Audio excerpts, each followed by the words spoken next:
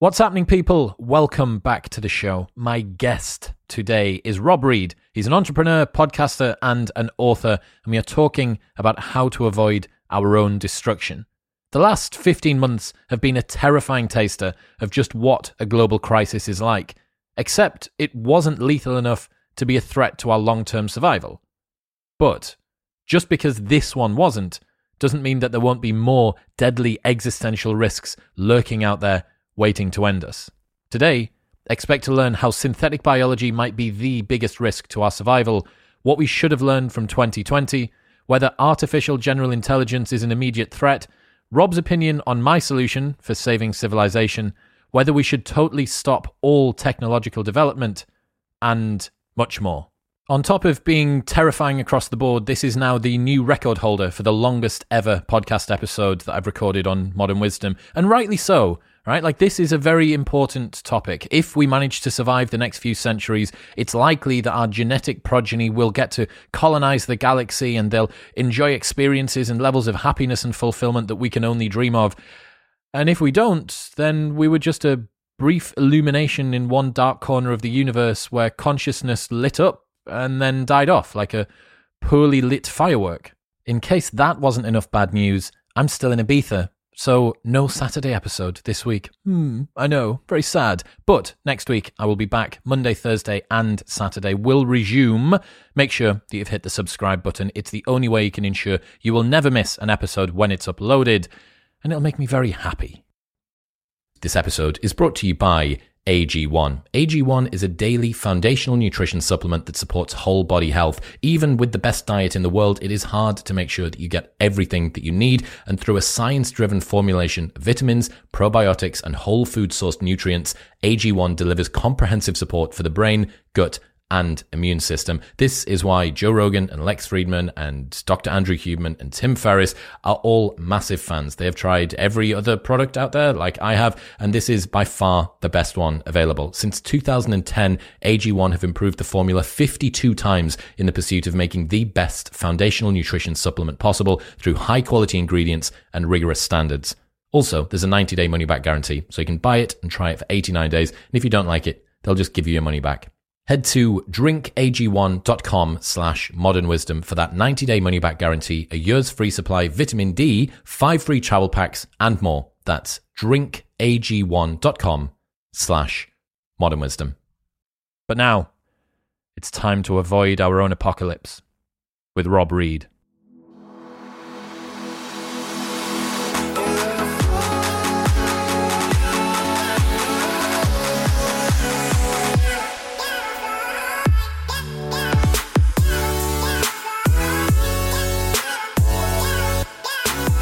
Rob Reid, welcome to the show.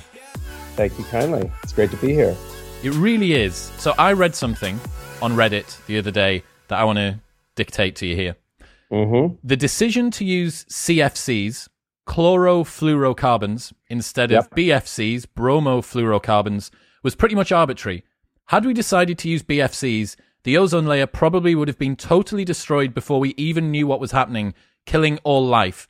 BFCs destroy the ozone at over 100 times the rate of CFCs. That's amazing. I never heard that before. How sick's that? I mean, and CFCs were scary, but obviously they moved slowly enough that we were more or less able to fix the problem before we were all dead.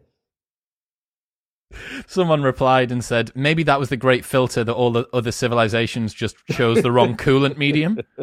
That's funny.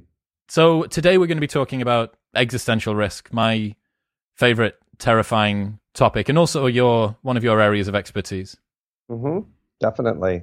And it's amazing how seductive the topic is to a lot of us. It's like we can't take our eyes away from it. We get fascinated, like what you just read to me. This is probably says something bad about me psychologically, but my main reaction was like, how cool.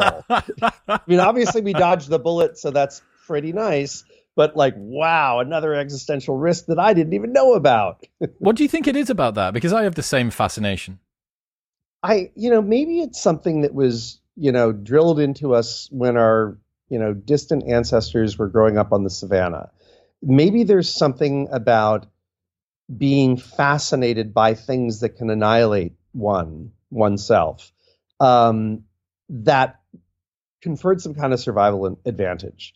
And I'm just riffing here, and I'm just going to make this up, but particularly the head of the clan, the hunter-gatherer clan, whoever the boss was, whoever, chieftain, whatever you want to call that person, really needed to think about what could kill us all.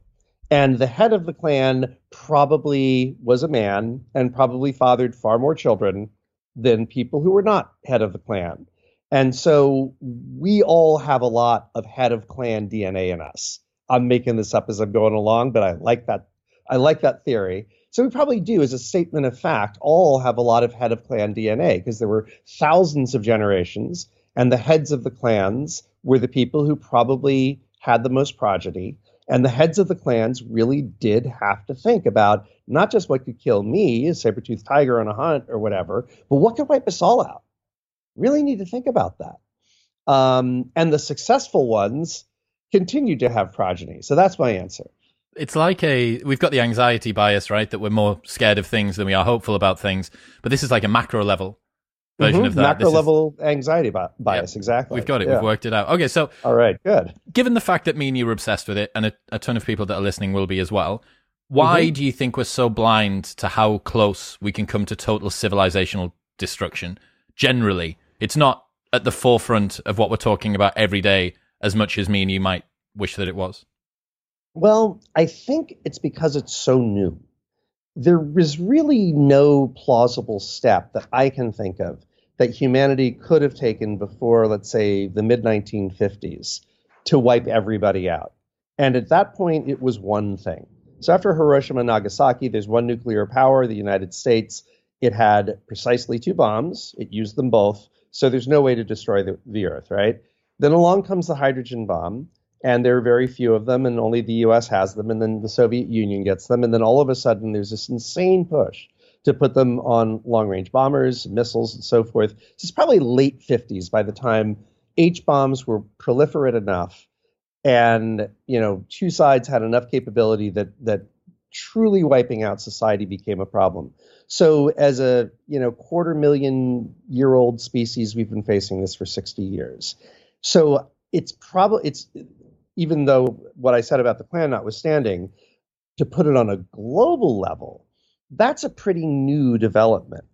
And I would also say that the attention that's given to the careful attention, academic attention, serious thought in industry attention, governmental attention is far less than what it should be, but nonetheless, the amount of attention that is given to existential risk today, to me, feels like it's 10 to 30 or even more times what we gave to it, let's say 15 years ago. I mean, 15 years ago, I don't think people like you and I even knew the term existential risk. So I think we're developing that muscle pretty rapidly at this point. And that's a good thing. And hopefully it's not too late. That's your hopeful optimism, your unbeatable optimism coming through there. Yeah, I'm pathologically optimistic sometimes. How much of it do you think could be a hubris as well?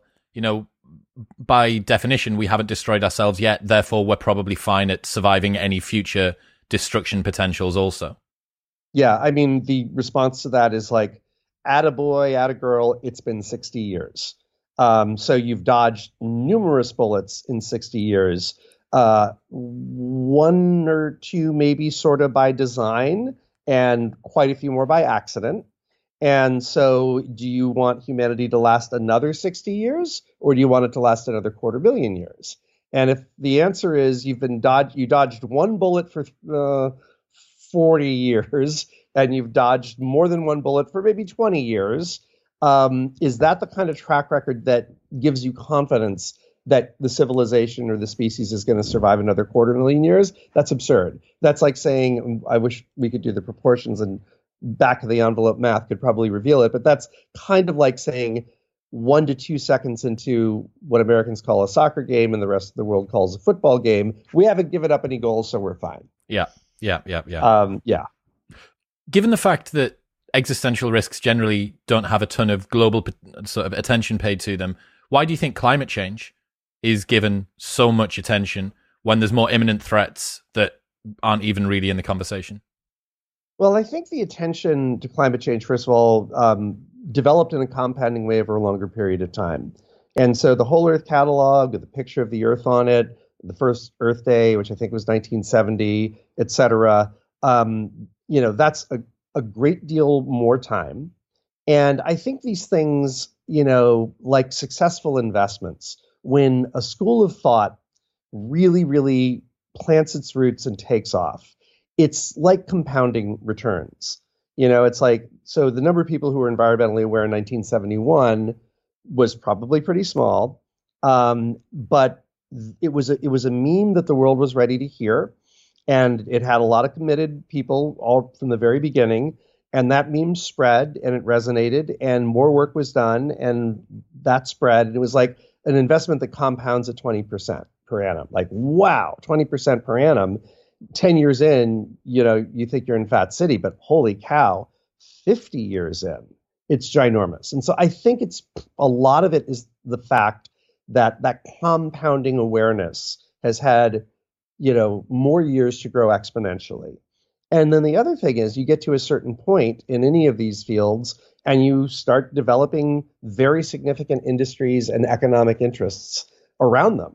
And so now there is a very, very large number of people who are making their living off of protecting us from climate change, whether they're making electric cars, whether they're academics who specialize in climate models, whether they're politicians who fired up their base and got elected in part on that message. There is a very, very large interest group that believes, I'm not saying it's cynical, but believes in this, but is full-time committed to making this stuff work. And the number of people who are currently full-time committed to preventing existential risk is probably a minuscule handful of academics, but that is a hell of a lot more brain power, persuasion power, intellectual output, et cetera, than we had 15 years ago. So it's just starting. You think that first mover advantage for climate change in that case, in 20 years' time, then we're going to have the Church of Nick Bostrom and everyone's going to be praying to the control problem and looking at nanotechnology and grey goo? One hopes. I don't know if Nick or I want there to be a church dedicated to him. We could talk about that later in the conversation if you wish. But I think spreading and compounding awareness of this is the only thing that will protect us, because the policymakers will be the last ones to the party.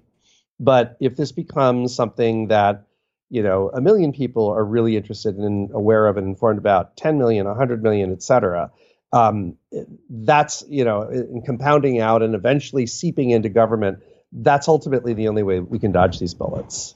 You mentioned that we'd had a couple of close calls over the last 50 years. Can you take us through a few of those stories? Yeah, I mean, I think, starting with, well, first of all, the BFC thing, that's a new one. And if that Redditor was correct in what they said, and I'd love it if you could send me that, because I want to dig into that. It is intriguing and frightening. There's one right there. I mean, the ones that are most chilling to me, because I grew up during the Cold War, are the nuclear ones. And, there are a couple of particularly famous incidents. One during the Cuban Missile Crisis, in which there were nuclear-armed subs, Russian subs, patrolling the area outside of Cuba as the American blockade settled in. And one of the American boats was sending, it's funny, they knew the subs were down there and they didn't want to escalate. So instead of sending depth charges, they were sending something like practice depth charges or something weird like that, but they were dropping these depth charges and really menacing these submarines. And there were a lot of American boats, like half the fleet was in a pretty compact area at this point. And I think there were 4 Russian subs in the submarine fleet that were down there. And these depth charges start coming down. And on one of the subs, there was a decision to nuke the American fleet because they had these nuclear torpedoes. And if they sent them up, it basically would have wiped out the American fleet. And in most submarines, 3 of the 4, I believe, it required 2 people to say, yes, let's do it in order for it to be done. Now, you're underwater, you got depth charges. You're not on the phone to Khrushchev. Like, these are people who are fully empowered to start a nuclear war. And the stopgap measure to prevent that was not one person, but two people have to say we're going to do it. On this one particular sub, where for whatever reason, and I wish I knew the details better, the decision was being taken, there was a third man. And I'm saying man because I'm sure it was all men in the Russian submarine crew in the 1960s.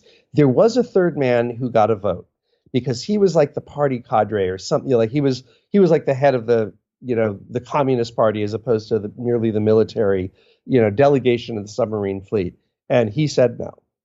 And had that third person not been on the submarine, or had that third person said yes, the next step would have been for the Russian submarines to fire a tactical nuke and basically eradicate that part of the American fleet.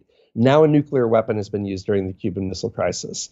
And that, it's almost difficult to imagine how that would not have escalated to doomsday. So, holy cow. And then the other famous incident was the guy, I've seen a movie about him. I've heard interviews with him, so I should remember his name. Do you remember his name? The guy on the Russian side who saw, yeah. So another story in the States too, I want to say the 80s, probably early 80s, there was basically a Russian equivalent of NORAD. So basically the operation where they detected incoming American bombers and missiles and so forth, and they saw American missiles coming over. And it's like, oh my God, it's Armageddon has started. There's only one missile or two or something weird like that.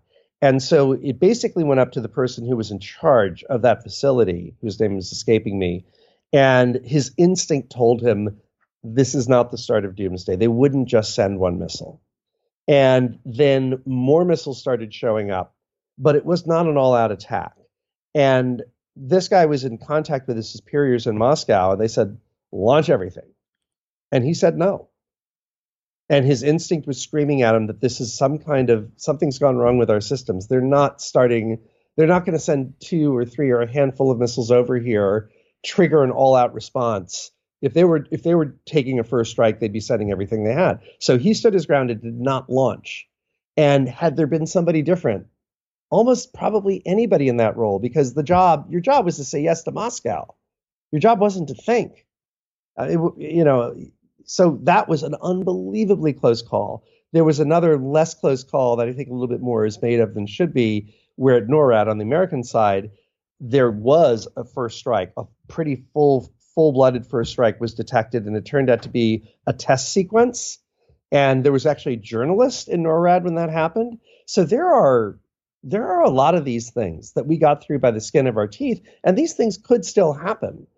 I mean, there's still an inordinate amount of ordnance, sorry for the pun, on the Russian and American side, and increasingly on the Chinese side. And one hopes that our safeguards and our software and our protocols have improved since the 80s, but I don't know that they have. And, that risk still sits out there. Now, I'm focusing on nuclear because I think those really are the bullets that we've dodged so far. We're just getting into the area in which SynBio could take us out. And particularly with a rogue actor is a scenario that, as you know, I worry about particularly, although bioterror or bioerror, both of them are very, very, very dangerous. But we're just getting to the point where synthetic biology could take us out. And super AI is not there yet. And I feel like that's at least a handful of decades out. And nano is definitely not there yet. But we're going to have an increasing number of these risks facing us. And the real danger is the proliferation of the ability to hit, we'll just call it euphemistically, the flashing red button, the hypothetical, probably non-existent flashing red button that we imagine, Mr. Biden and Mr. Putin and Mr. Xi have at all times available to them to destroy the world. When you look at the Cold War, let's think of this. We spent trillions of dollars preventing two people. I'm obviously oversimplifying, but preventing two people from hitting that flashing red button. What did we spend it on? Well, we spent it on all those detection systems, but we also spent it on enormous conventional armies to deter, small acts that could snowball into large conflagrations. We spent money on regional wars to prod each other and test each other and to show resolve and, to hold each other at bay. The diplomatic apparatus, all these things were in place to stop two people from hitting that button. And those were two people who were highly inclined not to hit that button. And obviously it was more than two, because we just talked about scenarios in which people down in the chain of command had that power. But we spent a lot of money making sure that a very small handful of people didn't hit that button. And so far we've succeeded. We came terrifyingly close, but so far we've succeeded. The danger with things like SynBio and Super AI is that decision not to do something unbelievably dangerous or even something deliberately destructive is suddenly going to be in the hands of thousands of people, perhaps. In the case of SynBio, I believe it will be thousands of people, and probably pretty soon. In the case of Super AI, it's probably going to be a smaller group of people who don't take the right, precautions about not letting the genie out of the bottle. But with SynBio, I'll focus on that for a moment. The tools and the methodologies are improving so rapidly that the things that only the most brilliant academic synthetic biologists at the pinnacle of, laboratory budget, equipment, know-how, etc., things that would elude that person, be impossible for that person, will be child's play in a high school biolab in quite a bit less than 20 years, because this is an exponential technology. And that's the frightening thing. And all the wisdom and complexity and the Nobel-worthy work that is done by prior generations starts getting embodied in simpler and simpler and more common and cheaper tools. And so all of a sudden, all that wisdom and genius that eludes most of us is embodied, like, we're talking on laptops. How much Nobel-worthy work was done to create, the computers that we're using to speak to one another over many, many generations. You and I are smugly sitting here with computing power that the most brilliant, computer engineer, electrical engineer could only dream of, 25 years ago. And it's all embodied in this simple tool. And that goes into SynBio tools in wet labs at lower and lower levels of academia, and in, a higher and higher number of lower and lower budget companies. We are relying on an impossible number of people not to screw up or not to do something deliberately evil. And if one says, well, why would somebody ever do something deliberately evil with SynBio after we just been through? The answer is, I don't know. I don't know what motivated the Columbine kids. I don't know what motivates the, more than one mass shooter per day that strikes at the United States. I don't know what motivates those people, but they're motivated and they're killing everybody they can.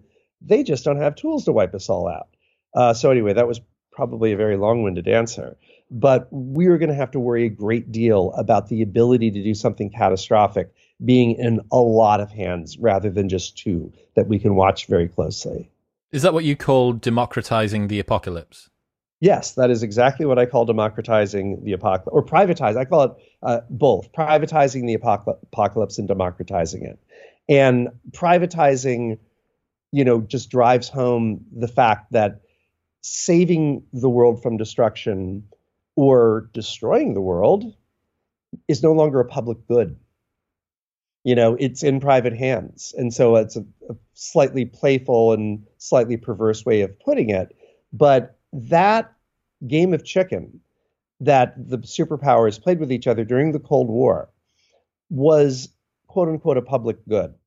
For all of the terror that anybody who grew up under a nuclear threat, and by the way, that's everybody alive right now, because that threat is still very present. We just don't feel it the way we did during the Cold War.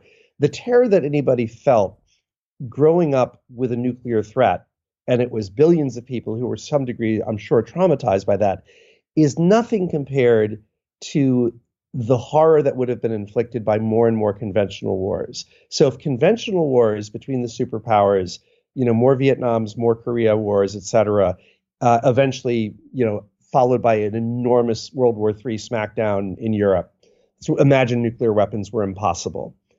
It's probably likely, it's highly likely in my mind, looking at the rhythm of geopolitics stretching from, let's say, 1840 to 1940, if nukes had never been developed, It's hard to imagine we wouldn't have continued to butcher ourselves in our tens of millions on That's a a highly really regular. good point. Imagine Yeah, just how much massacre there would have been if we didn't have this capacity to do wide-scale preventative destruction.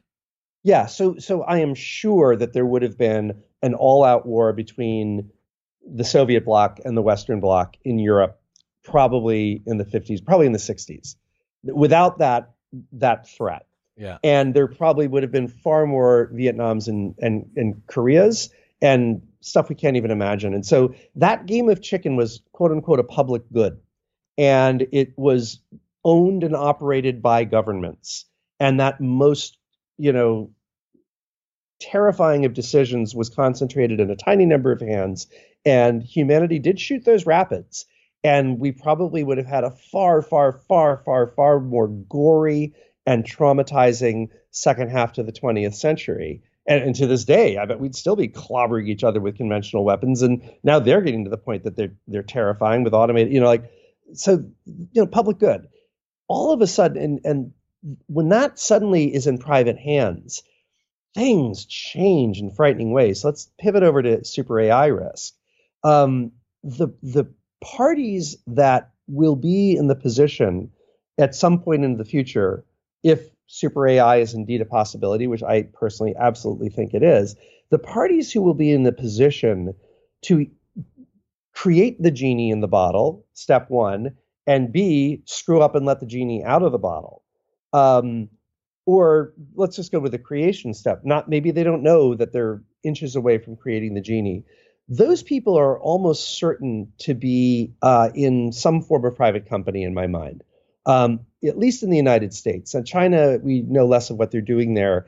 And there probably are government labs that are recruiting extraordinary talent and proceeding headlong down paths that we can't necessarily proceed on. I mean, but today, the greatest talent in computing is not working for, the United States government or any government. It's working for, DeepMind, it's working for Google, it's working for startups that we're not aware of. And that means that the person or people who are in a position to say, ooh, that's really risky, but it's kind of tempting. They have huge economic incentives to take what they might perceive to be a tiny risk and, probably get away with a tiny risk. And, as a result of that, be gazillionaires. That economic incentive did not exist for anybody who felt like they were chancing it with nuclear Armageddon. We don't have to worry about Putin saying, ooh, it's kind of risky if I take this insane step and invade the rest of the Ukraine from the eastern Ukraine, could lead to nuclear war, but I get an IPO and I'm rich. If it doesn't, that incentive isn't there if it's a public good. And so what I worry about is lots and lots of private actors taking what might be it's a sliver of 1% risk that the world ends, but that's not going to happen. Or it probably won't happen. And if it doesn't happen, and let's face it, it probably won't, holy cow, here comes glory. And suddenly there's much, much, much more incentive for lots and lots of people to take tiny, tiny risks that could kill us all. And so that's why the privatization really, really worries me. It's because you've got privatized gains, but socialized losses. Socialized losses, exactly. And that was our economic crisis, right? The financial crisis. For years, people in various positions in Wall Street, on the buy side, on the sell side, on the fund side, all kinds of things, were taking odious risks with the world economy and getting great returns because, higher risk leads to higher returns in finance. And so they were inhaling money for themselves and putting them into super yachts and Picassos. And then when everything fell apart, the bill came due to us, all of us. The financial crisis, that bailout the cost of that was borne by taxpayers throughout the world. And so we see what happens when you have privatized gains and socialized losses. And people will take tiny risks on their own account all the time. I mean, if we want to be, hair splitting about it, we all take a tiny risk on our own account whenever we hop in a car. It's like, I really am hungry and I want to go and buy some popcorn. And they've got that great microwave popcorn down at the Safeway. I'm famished. I love popcorn. I'm going to go get it. you're not thinking, I am putting my life on the line for frickin' popcorn, but you are, and it's a tiny risk and you take it. If you dial that up, there are people who get involved in extreme sports, who take very, very significant risks in order to prove to themselves that they're great, in order to get public accolades. In some cases, some extreme sports probably have nice, tidy purses that can be made. Nothing like, in professional basketball or football, but, people on their own account will take tiny risks. And particularly, I think when you have somebody who doesn't have deep family ties, doesn't have children, who is, earlier in life or is more solitary in life or whatever it is, when they're facing that risk of like, I could annihilate the world by mistake or make gazillions of dollars and the risks of annihilating the world are minuscule, their psychology, because again, we weren't trained on the savannah to think if I screw up, all humans die. Their psychology is probably thinking very much in terms of like, I'm taking a tiny risk here. They're probably thinking about their own risk of annihilation. That probably is at least half of the calculus in their mind because we're all individuals and we don't want to die. They say, God, that's minuscule. They might take the risk of a daredevil, that the daredevil might take, an extreme sports person take. Like, okay, I'm kind of putting it on the line here, but I think I can shoot these rapids. And when lots and lots of people are in that position, you start arithmetically adding up all those risks. And at some point, it becomes untenable. So that's why the privatization is really, really dangerous.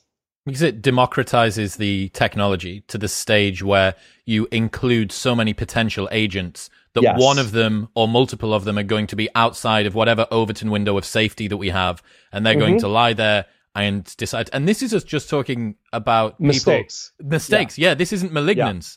Yeah, malignance. This is negligence, not malignance. The negligence, not malignance, and I do worry more about malignance, particularly in SynBio, because if we think about COVID, let's think about COVID. We've all been thinking about COVID for a while. We're very practiced at thinking about COVID.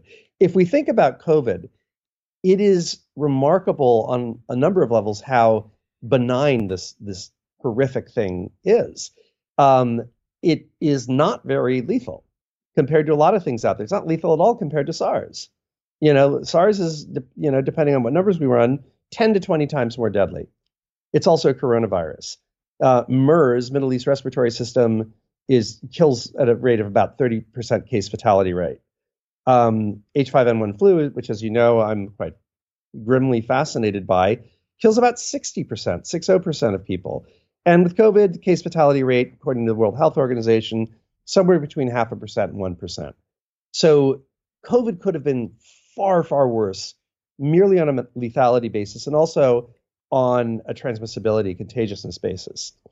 If somebody were malignant, if somebody were malicious and really deliberately developing something to be maximally destructive, it would be worse than COVID. Let's an imaginable near future where somebody is sophisticated enough, or the tools that they're using are sophisticated enough to allow them to basically dial that up. They're not going to unleash something that kills 0.5%. They're going to release something that is so much more deadly and so much more dangerous that it could have civilization toppling potential. Here's something that I've just thought of. Have you considered the potential that the lab leak hypothesis or some variant of it for COVID-19 could be true?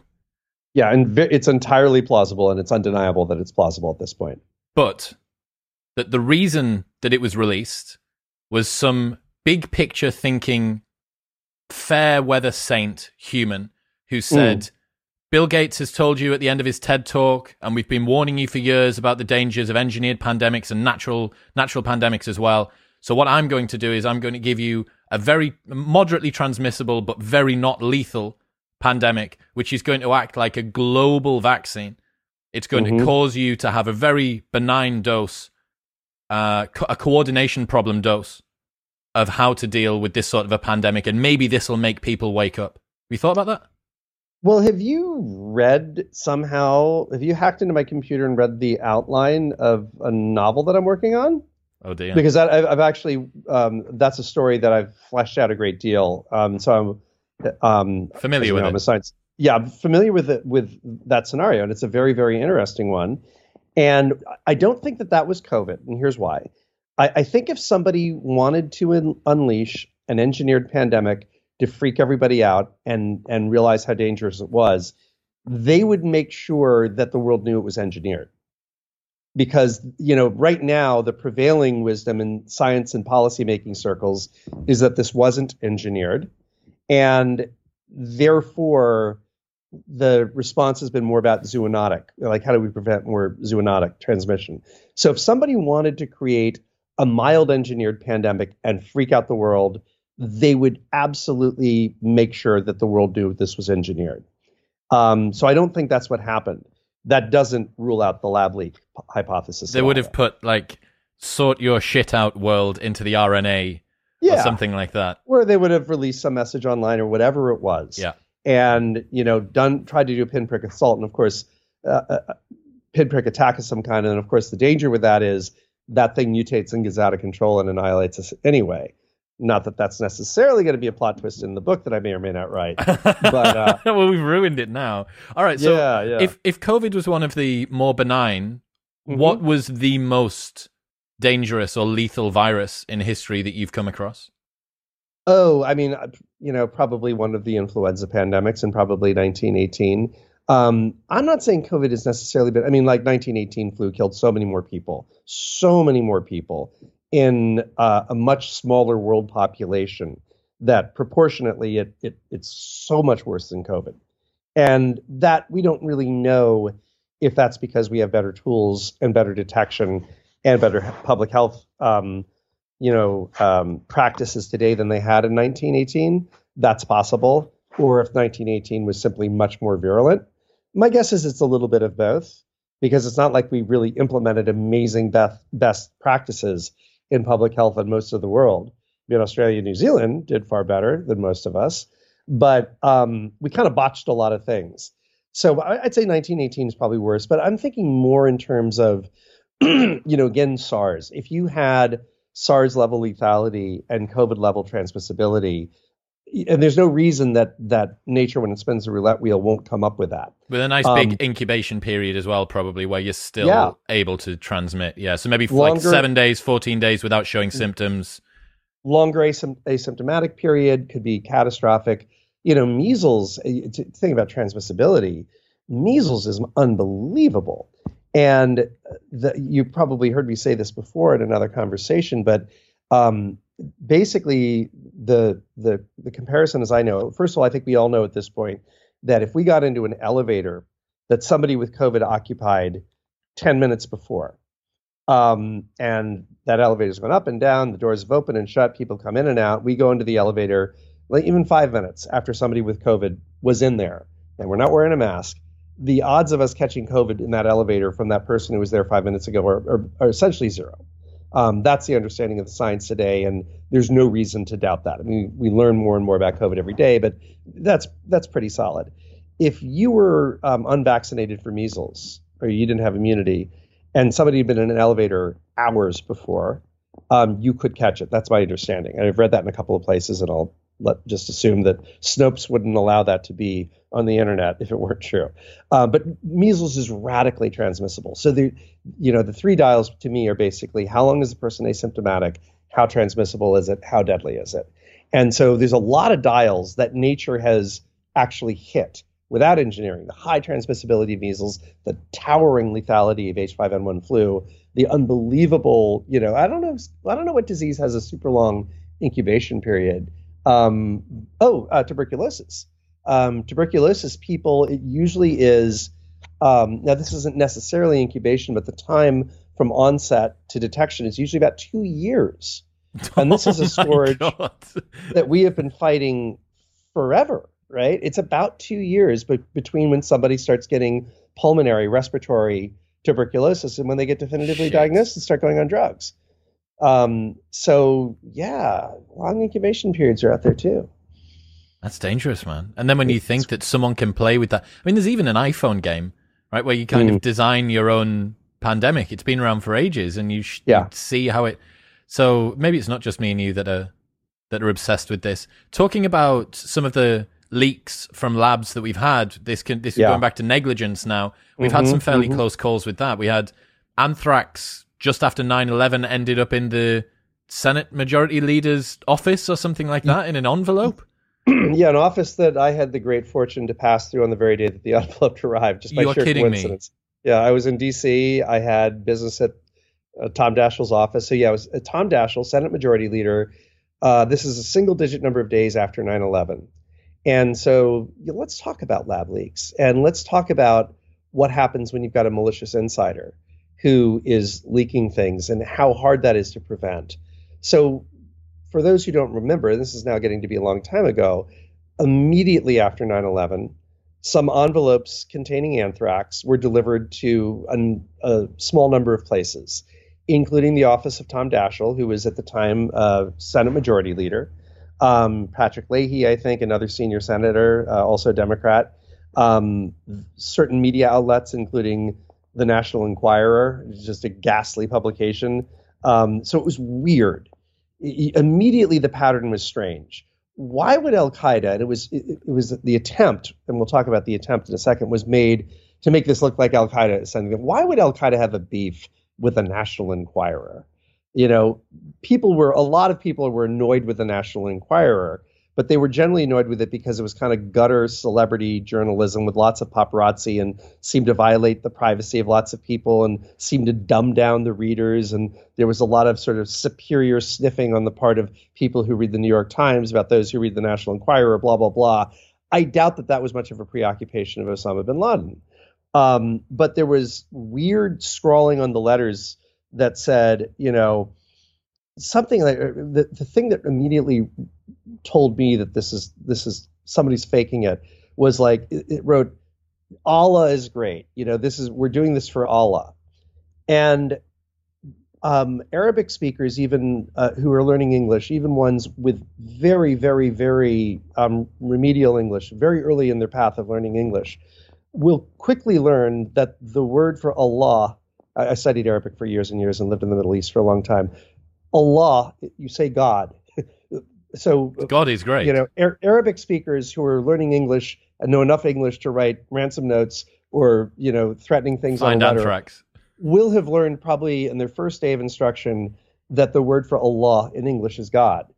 They don't write, hey, I believe. It's just not done. It was like just a remedial mistake of a non-Arabic speaker trying to pretend that they were an Arabic speaker writing English. It was so flamingly obvious. So anyway, these envelopes go out, and it eventually becomes clear that the anthrax spores, which were very deadly, they were milled in a way that the spores got into suspension in the air. So respiratory transmission was far more possible. Natural anthrax is not necessary. It's hard for a dust of anthrax to go into suspension in the air in a way that could kill a lot of people. That's very careful military grade processing, or very sophisticated academics that have to do that. So it turned out these anthrax spores came from a U.S. Army lab, probably at Fort Detrick, Maryland, almost certainly, but it might have been another Army lab. But so let's think about that for a moment. You have the United States immediately after 9/11, probably one of the most security-minded and security-capable nation states in the history of geopolitics. You have the United States military that has a lot of jobs, but among its jobs is to make sure the anthrax spores in its own laboratories don't kill anybody, right? And so, we can say all we want about how inefficient the United States military is at certain times and, make jokes about the bureaucracy and so forth, but it's a pretty security capable organization compared to most places. And you have this nation and military on absolute high alert, yet it can't keep the anthrax spores from its own pocket from getting into the office of the Senate Majority Leader, who is one of the, five-ish most powerful people and most important people in the United States government. That was one malicious party who had access to that lab, and it's generally considered that we know who it was. The person committed suicide before they could be indicted and go on trial and so forth. So it was never proven in a court of law, but it seems pretty clear who it was. It was a disgruntled senior person who had no problem getting that stuff out of that lab and getting it to the Senate Majority Leader's office using the United States Postal Service. So if that can leak when you have a malicious actor from the United States military after 9/11, high alert everywhere, to somebody who I believe is in the line to succeed the president. I know the Speaker of the House is. I'm not sure about Majority Leader. That tells us that any lab can leak, right? If we can't keep that out of a U.S. military lab after 9/11, what chance do we have of keeping it out of a, mid-grade state university biolab if something equally lethal is there? So that's a malicious leak. And what's dangerous about a malicious leak is that almost all the biosafety practices that are out there that govern biolabs are designed to prevent accidents. So there's 4 levels: biosafety level 1, 2, 3, 4. And as you go up the chain, the precautions get greater and greater, to the point that biosafety level 4 labs, the highest biosafety level that we have, a lot of money and training goes into those precautions. And, people are there's negative pressure suits and all kinds of things that look good on television that go into biosafety level 4. I've heard biosafety level 2 is something on the level of a dentist's office. I'm not sure if that's a precise analogy or if that's accurate or not, but you go biosafety level 1, 2, 3, 4. And what we need to realize is that there have been leaks out of biosafety level 4 labs. So and accidental leaks. And so the one that most attention is drawn to is foot and mouth, sometimes called hoof and mouth disease. There had been a devastating outbreak in the United Kingdom, wiped out a very, very high percentage of the cattle herd throughout the UK, had to be culled, billions in damages. So much like the United States against any threat after 9/11, one hopes that the life sciences infrastructure in the United Kingdom is on very high alert when it comes to foot and mouth disease in the immediate wake of this outbreak. And not long after this outbreak, foot and mouth spores escaped from a BSL-4 lab in the UK. They got out. Now, they didn't start another, they were contained. They didn't start another outbreak. But that tells us BSL-4 level labs can leak by accident. So certainly BSL-1, 2, 3 can leak. And with a malicious actor, I don't think there's really any protection against that. And so, again, when we think about, do we want to do experiments, for instance, that could result in a civilization toppling pathogen, let's say with the transmissibility of COVID and the deadliness of H5N1 flu? That would probably topple civilization. We can get into why in a second. But do we want those spores or those viruses to exist anywhere? Even if it's people with the brightest of white hats on, doing it for the best possible reasons, even government people, so it's not been privatized. Do we want those spores or those viruses to exist anywhere at all on planet Earth? The answer has to be no. Because if a malicious person ends up in that lab and decides to go Columbine with that bioweapon or de facto bioweapon, or if the lab has a boo-boo, as labs have all the time, we're done. So anyway, a little bit of a riff. But yeah, all labs leak. All labs at every biosafety level can absolutely leak. And particularly if we get malicious actors in there, then any lab can leak. So do we just glass ceiling how lethal or how deadly every person across the entire globe, every SynBio researcher is able to get to? Wouldn't be nice if that were in any way possible, and unfortunately it's not. So what you can do some pretty simple and basic things that significantly reduce risk. So I'll start with gain-of-function research.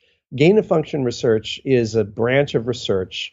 It can mean a diversity of things, and nitpickers, will say, well, it's gain-of-function when you create any GMO crop. It's gain-of-function when you hone an antibiotic to be more effective.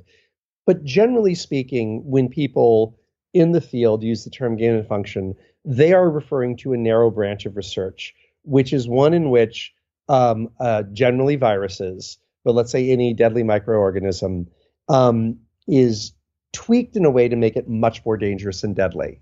And I'll use an example that is a very powerful example, and in many ways the most significant one that we have, unless we find out something about coronavirus being gain-of-function research, which we'll get to in a second, I'm sure. But in 2011, 2 independent teams, one in Holland, one in Wisconsin, did gain-of-function research on H5N1 flu, which is the one that I mentioned before that kills roughly 60%, 60, of the people it infects.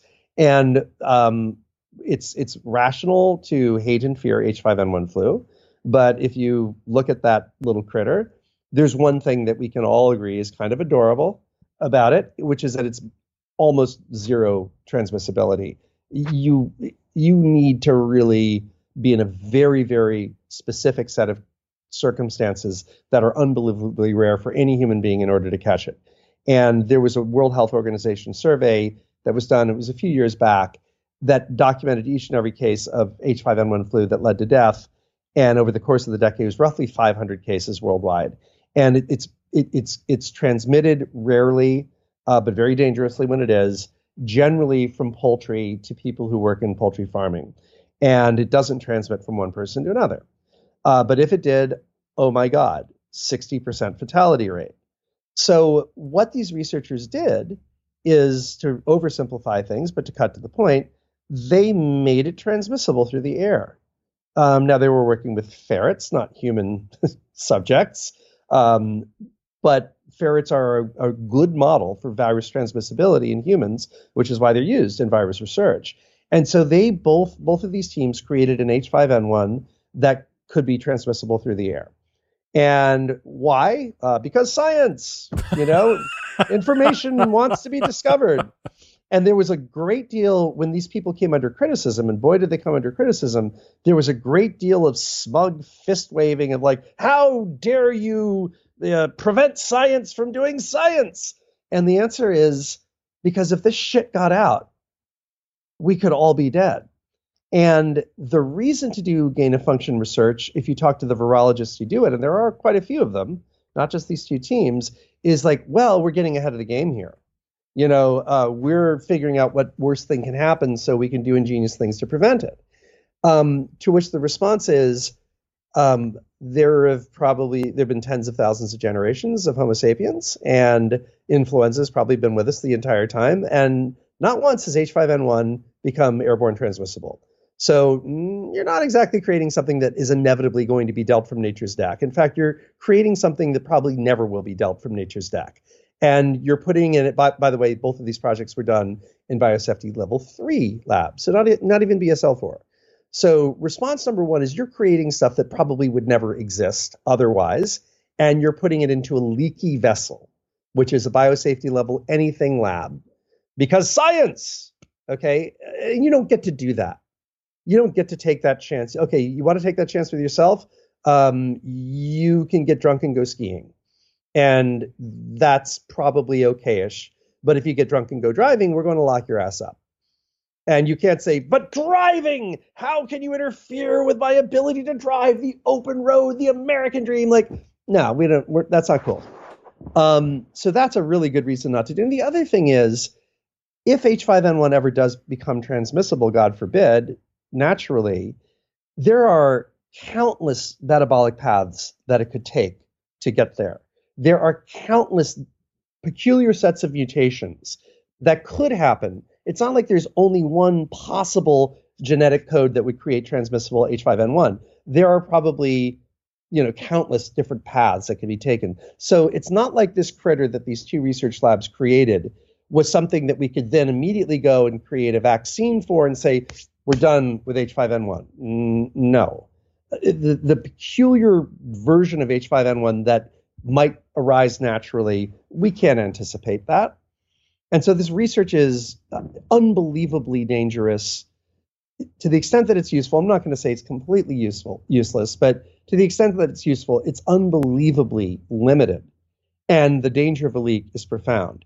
So after this work was done, both of these labs had papers teed up, one to go into Science and one to go into Nature, which are the absolute pinnacle of research science, to get a paper in either. Those are the two publications out of thousands that one wants to be in. So, oh my God, they're going to get the superstar treatment. And then the American government in particular flexed its muscle, and I believe others did as well. I think maybe they did something in the UK and Holland as well. But basically, Science and Nature were told, you're not publishing that. And a great deal of, concerned thought ensued.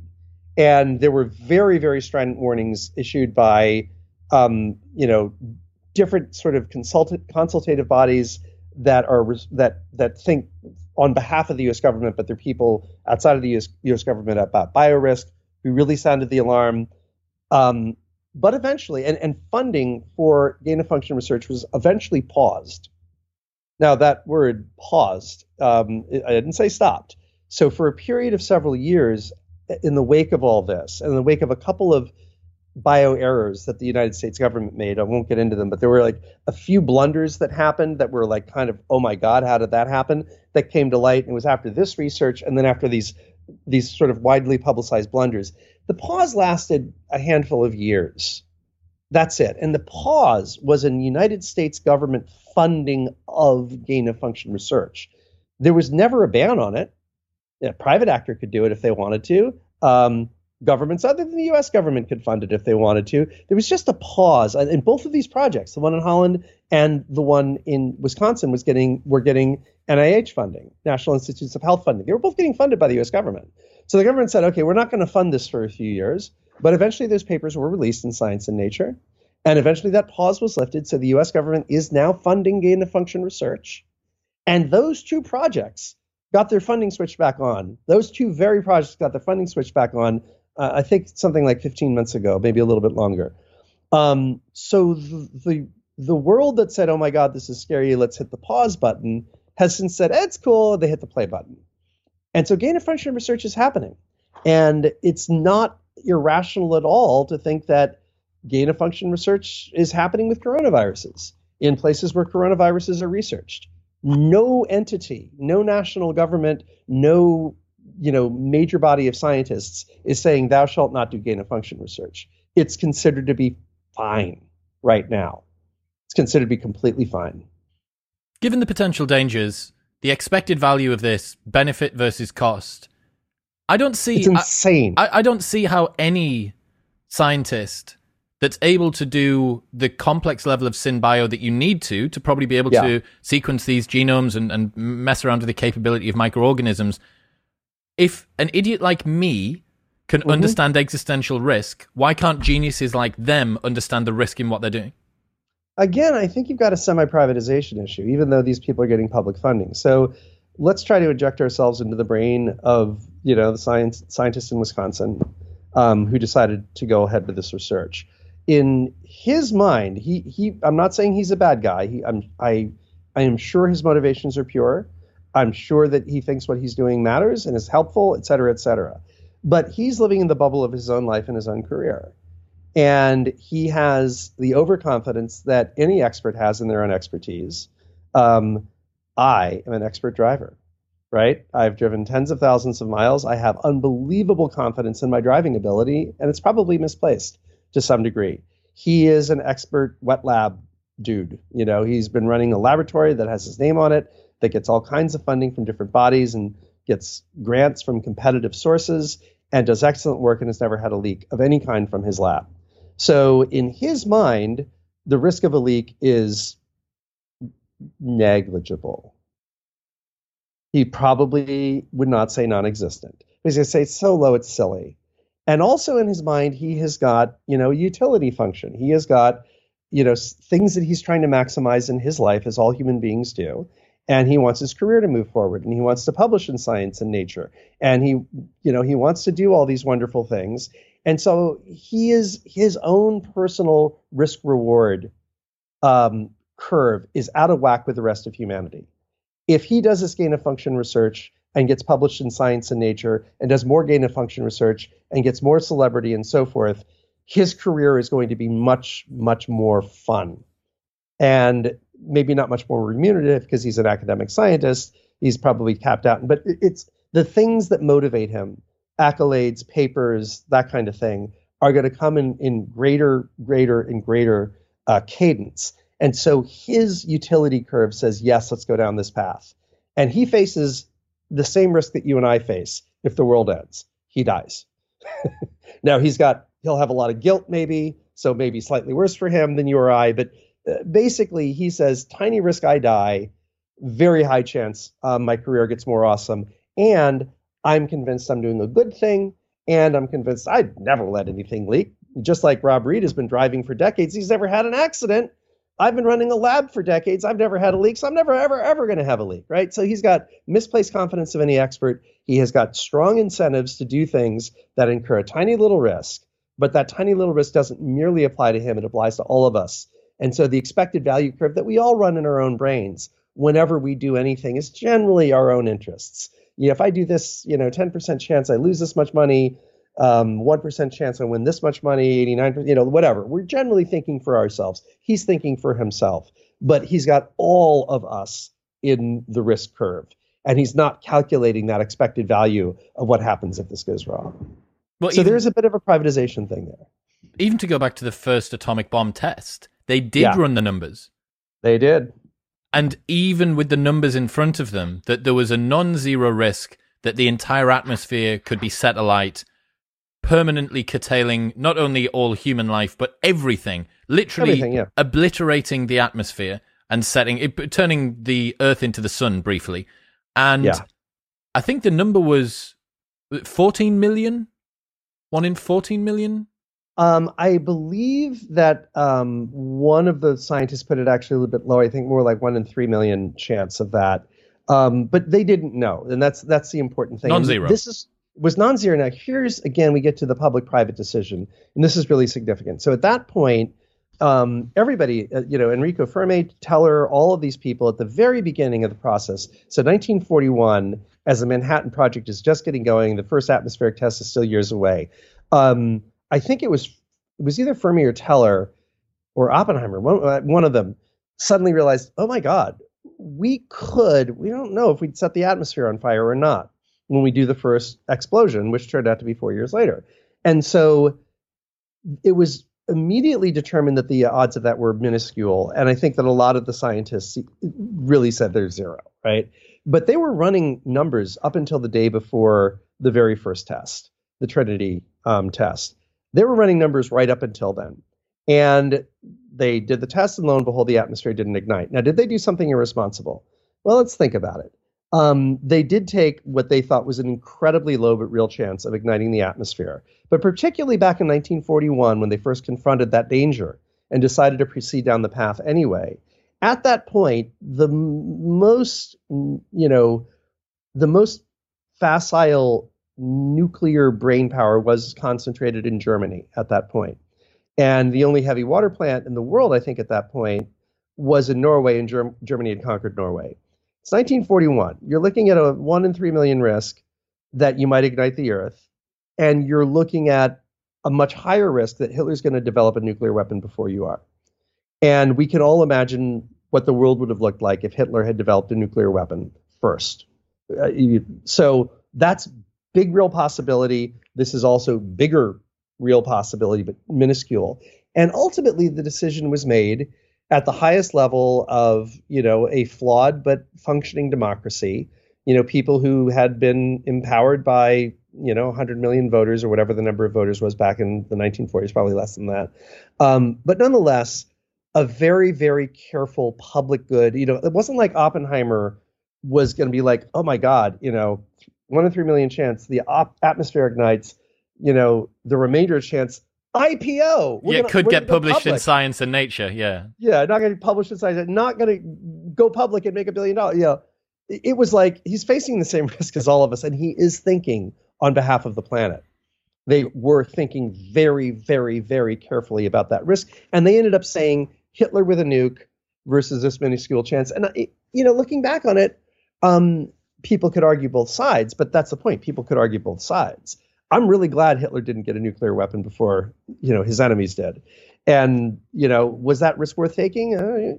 You could certainly argue that it was. And I think that ultimately the Manhattan Project people said, teeny tiny risk, we need to win this war, let's go. And again, I don't think that could be debated eternally. But the fact that it could be debated tells us it was not a crazy thing to do. Whereas gain of function research, I might end up on Science, and I'm taking that whole, like, you getting on the cover of Science magazine is not as awesome as beating Hitler. It just isn't. Beating Hitler is really, really good. You getting on the cover of Science doesn't matter to anybody in the frickin' planet but you. And taking a similar 1 in 3 million risk, let's say it's 1 in 3 million risk, is obscene. when you're not taking that risk to do something as important for humanity as defeating Hitler. Well, We are going to be giving a lot of people 1 in 3 million roulette wheels. We already have. To me, bringing a virus into existence that doesn't currently, in an effort to inoculate us from the chance that it might come into existence. It's stark raving mad. Thank you. Why aren't we talking about putting BSL 3 plus labs on the moon? Yeah, no, okay. So, this actually started with when you said, can we do a glass ceiling? And I was starting out by saying, well, there's a really simple thing we could do, but we're not doing it, which is no gain of function research, period, at all. The world should agree on that, just like the world agreed on, nuclear nonproliferation and, other, there have been treaties that, hundreds of nations have signed, over 100 nations have signed. That's how we got rid of chlorofluorocarbons. International agreement that we're not going to use this stuff anymore, which more or less stuck, although there are signs that they're being used in China now on the sly, but whatever. So we've done this before. It shouldn't be that hard for all the nations of the world to agree no frickin' gain of function research. And that probably stops it because there's no motivation for for a private company to do it.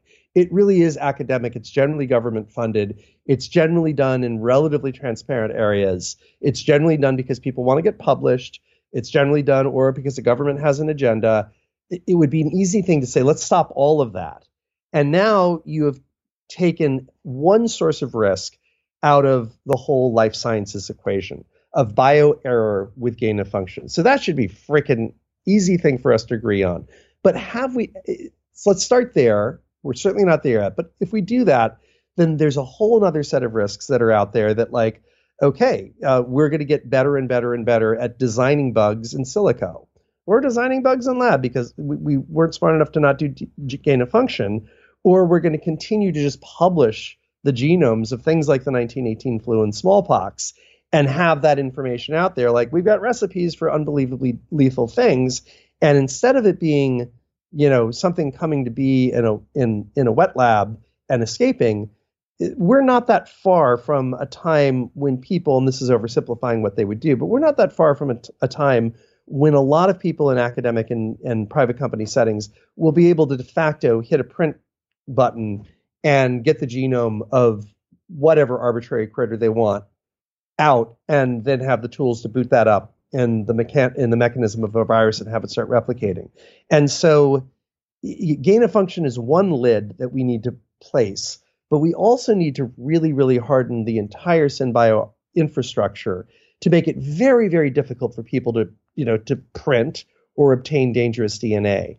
And there are quite respectable early efforts, generally originating with private industry, to limit the ability of any random person to get dangerous DNA, but they are not wide enough spread.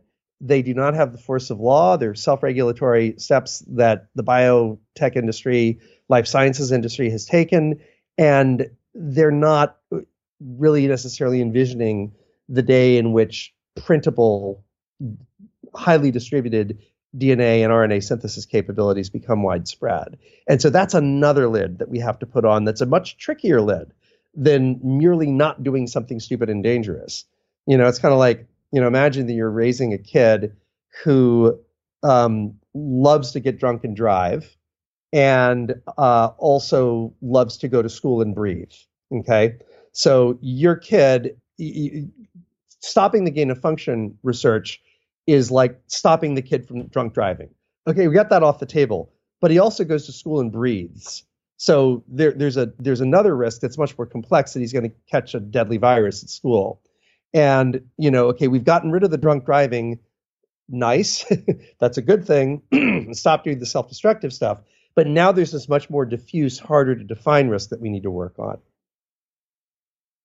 It's going to be difficult to survive the next century, isn't it? It is. It really is. Why aren't BSL 3 plus labs on the moon? On the moon? Yeah. Well, because most of the work that they do is not with apocalyptic.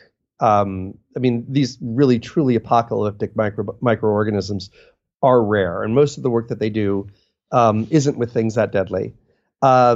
We don't have much stuff going on the moon right now, so shipping that stuff up there and maintaining it up there, and all that payload and the tons and tons of matter that would need to be transported from here to the moon is currently beyond our capability.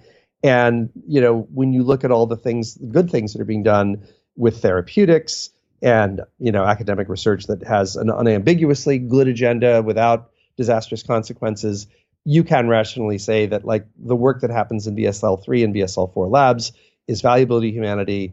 It's largely contained, and the danger of most of what's in there getting out is highly, highly local, and compared to what we're talking about, extremely minor. So that's probably why we don't. Now, once we get to the moon, we get to Mars, and we're ferrying things back and forth quite easily and naturally, perhaps another conversation should happen at that point. But for now, I think the easiest answer is let's not have any apocalyptic microbes anywhere. And when we find, semi-apocalyptic microbes like the 1918 flu, let's not publish their genomes to the internet. That's getting rid of the drunk driving. And it's risky. It's risky as this stuff proliferates if we don't build really, really great safeguards into the tools before they proliferate. So given the fact that we've had COVID and Yes. that this has been Have we. a coordination inoculation, if we want to call it that it's taught us we aren't able to shut down travel sufficiently quickly, that we weren't able to produce PPE sufficiently quickly, that culturally, given the technology of now, we didn't have any archetypes for how people should behave. That people didn't understand what social distancing was. People didn't understand why you should wear masks, about what staying at home and isolation was, and quarantine, and in the way that we get vaccines out and stuff like that. Do you feel like we're in oddly a better position post-COVID? And if so, how much?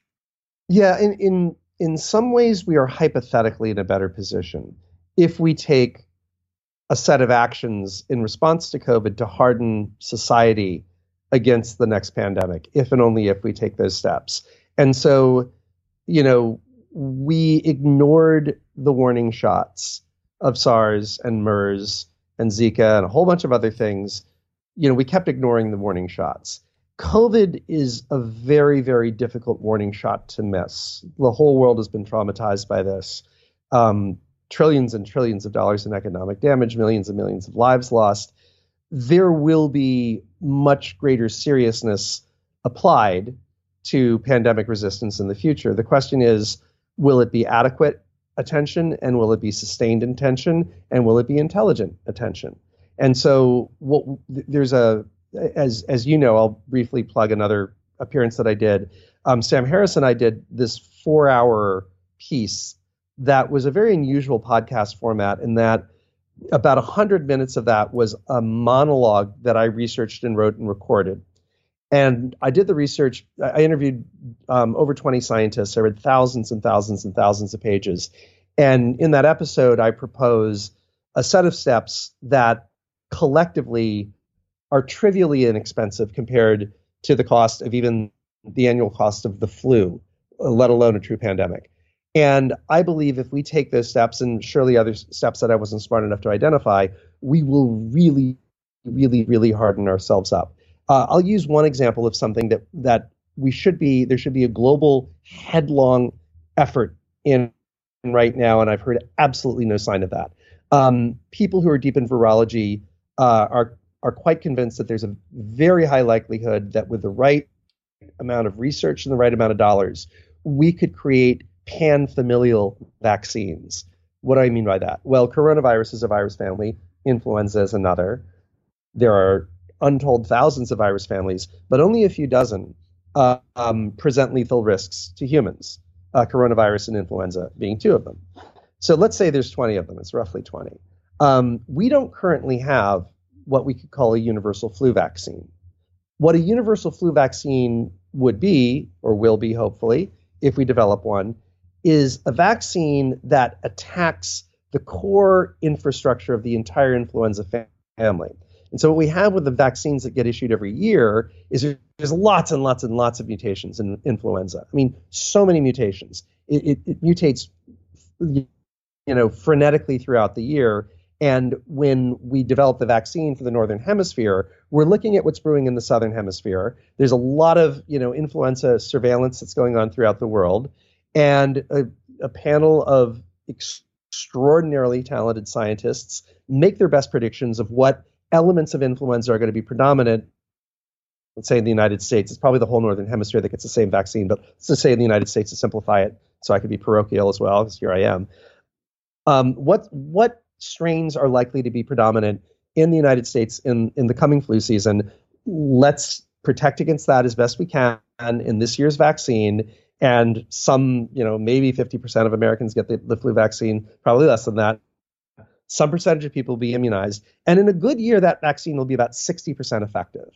Now, a pan-influenza, a universal flu vaccine would say, screw the strains. We're going for the jugular of this. It's called a species, of influenza as a family. I talked to one person who's very, very deep in the world of lobbying for and doing initial work for a universal flu vaccine, a guy named Harvey Feinberg, used to run the Harvard School of Public Health, like all kinds of titles and accolades I can't remember right now. But he estimated to me that if we really went all in on this, it would probably cost about $200 million and take 10 years to get there or not. And he felt that there was a 75% chance that we would get there, not a 100% chance. I said, Harvey, let's go crazy worst case scenario. Could it be 10x that? He's like, yeah. He's like, maybe it's $2 billion over 10 years, and there's a 50% chance of getting there. Okay, the flu costs the United States $365 billion a year in lost productivity and medical bills. If you have got a chance, let's say Harvey's worst number, to invest $2 billion with a 50% chance of relieving yourself of a annual $365 billion burden, there should be no thought necessary at all. You take that chance, and hopefully Harvey's right, it's actually more like $200 million and 75% chance of success. What we should be doing right now is, let's take worst case numbers. Let's say it's $2 billion per virus, and there's 20 of them.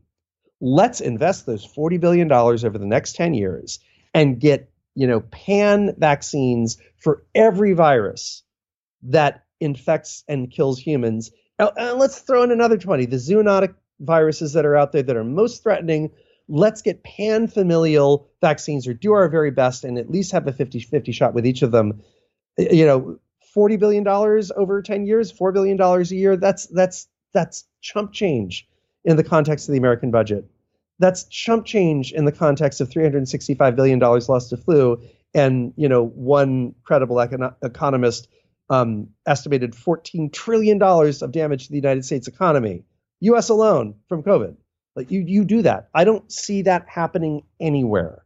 There are a couple of academic labs that are working on a pan-coronavirus vaccine, but they don't have a $2 billion budget. This is not happening. And so when you ask me, are we better off for having had COVID? Theoretically, yes. Theoretically, we've gotten a wake-up call that's unmissable, and now we're going to take really smart preventative steps. But this shriekingly obvious step, there may be some governments that are calling for it. I can't read every news story every day. I haven't detected any concerted effort to say, let's just take every virus family off the table that we can. And if we're not doing that, and that's really cheap and really obvious, I could certainly see us not taking a lot more expensive and slightly less obvious, but equally important steps. After the last 15, 18 months as well, the most obvious flare fired up into the air directly over our position, highlighting what the problem is, highlighting all of our insufficiencies and our poor coordination, and yet nothing. Yeah. Pan-corona vaccine. Hello, people. Why is that not happening now? I mean, that research should have started in April of 2020. We didn't have to wait for, the mRNA vaccines. And so, that research should have started as soon as we said, holy cow, SARS and now this coronavirus, big deal. But no, there is research. Like I said, I've seen a couple of papers coming out of academic labs. Hurrah, go academic labs. But it doesn't have the public support, like the public funding support that it needs.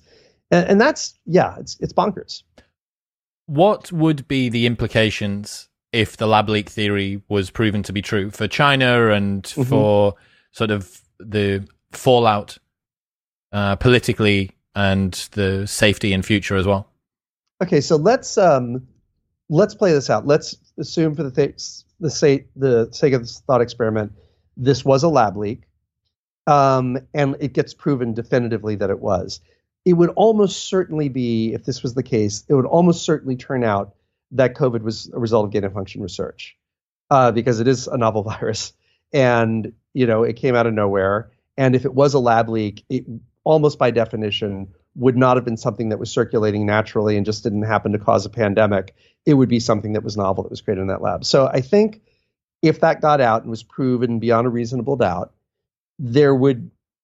one hopes that there would be a global ban on gain of function to start with, like this bizarre thing that we haven't done yet would be done. And I think banning gain of function maybe eliminates 2 to 5% of the total risk that we face from synbio run amok in evil hands or good hands. But that's a great step in the right direction. So I think that would happen. I think that, we talked about the compounding spread of climate risk awareness. I think there would be an unbelievable jump in global awareness and concern about synbio run amok. And so I think that there would be a much better regulatory apparatus. There would be much more self-knowledge within academic and private circles. Like a lot of really, really good stuff would happen. Is there a part of you that hopes that it does get proven? Well, I mean, if that's in fact what happened, all of me hopes that it gets proven. If that's in fact what happened, yes, absolutely. China would have a great deal to answer for to every single country in the world. And, China should be held accountable, and the Wuhan Institute of Virology should be held accountable, and the very practice of gain of function should be held accountable, and the notion that BSL-4 labs are safe should be held accountable. And so, yeah, if that's in fact what happened, absolutely, that I would want that to come out so that the world says, China, don't do that anymore. The world says, no more gain of function. The world says BSL-4 is only a best effort. And those three things right there would significantly reduce the world's risk. So yeah, if that's what happened, I'd want it to come out. But we don't know. We don't know that that's what happened, and we probably never will. Well, there's a lot of opaqueness, right? A lot of there's opacity. Incredible opacity. Yeah, incredible opacity, which makes one suspicious. But then again, authoritarian governments are opaque by nature. It's their instinct. Yeah. It's almost like if you could have picked, probably except for North Korea, if you could have picked a country that you didn't want it to start in, it would have been China. Yeah. In fact, maybe even more so that it's China because they have more sophisticated resources, probably fewer bad actors that are prepared to turn mole and actually be whistleblower about stuff, better coordination, better surveillance. Yeah, I mean, it's the opacity surrounding the investigation of where this came from is near almost total. And, it makes one wonder what are we hiding? And so for those who, and again, I do not pretend to know whether it was a lab leak or not. I want to be very clear about that. A lot of very, very, very smart people think it was. A lot of very, very smart people think it wasn't. So, and I don't have the level of biosophistication to enter that debate. So I will plainly state I don't have a theory on that. But a very strong argument in favor of it is like, what in the world are you hiding? Because you're hiding something. Why in the world will you not allow, a very, very serious outside investigation into the very early cases? It seems that a couple WIV, Wuhan Institute of Virology, people were hospitalized with something that looked an awful lot like COVID in December. And, why is that information, why is that not being explored? Why did the World Health Organization delegation that went there have zero access to anything to a lot that would have shed light on the first 5 weeks? Why all the opacity? And it's easy to imagine that something's being hidden.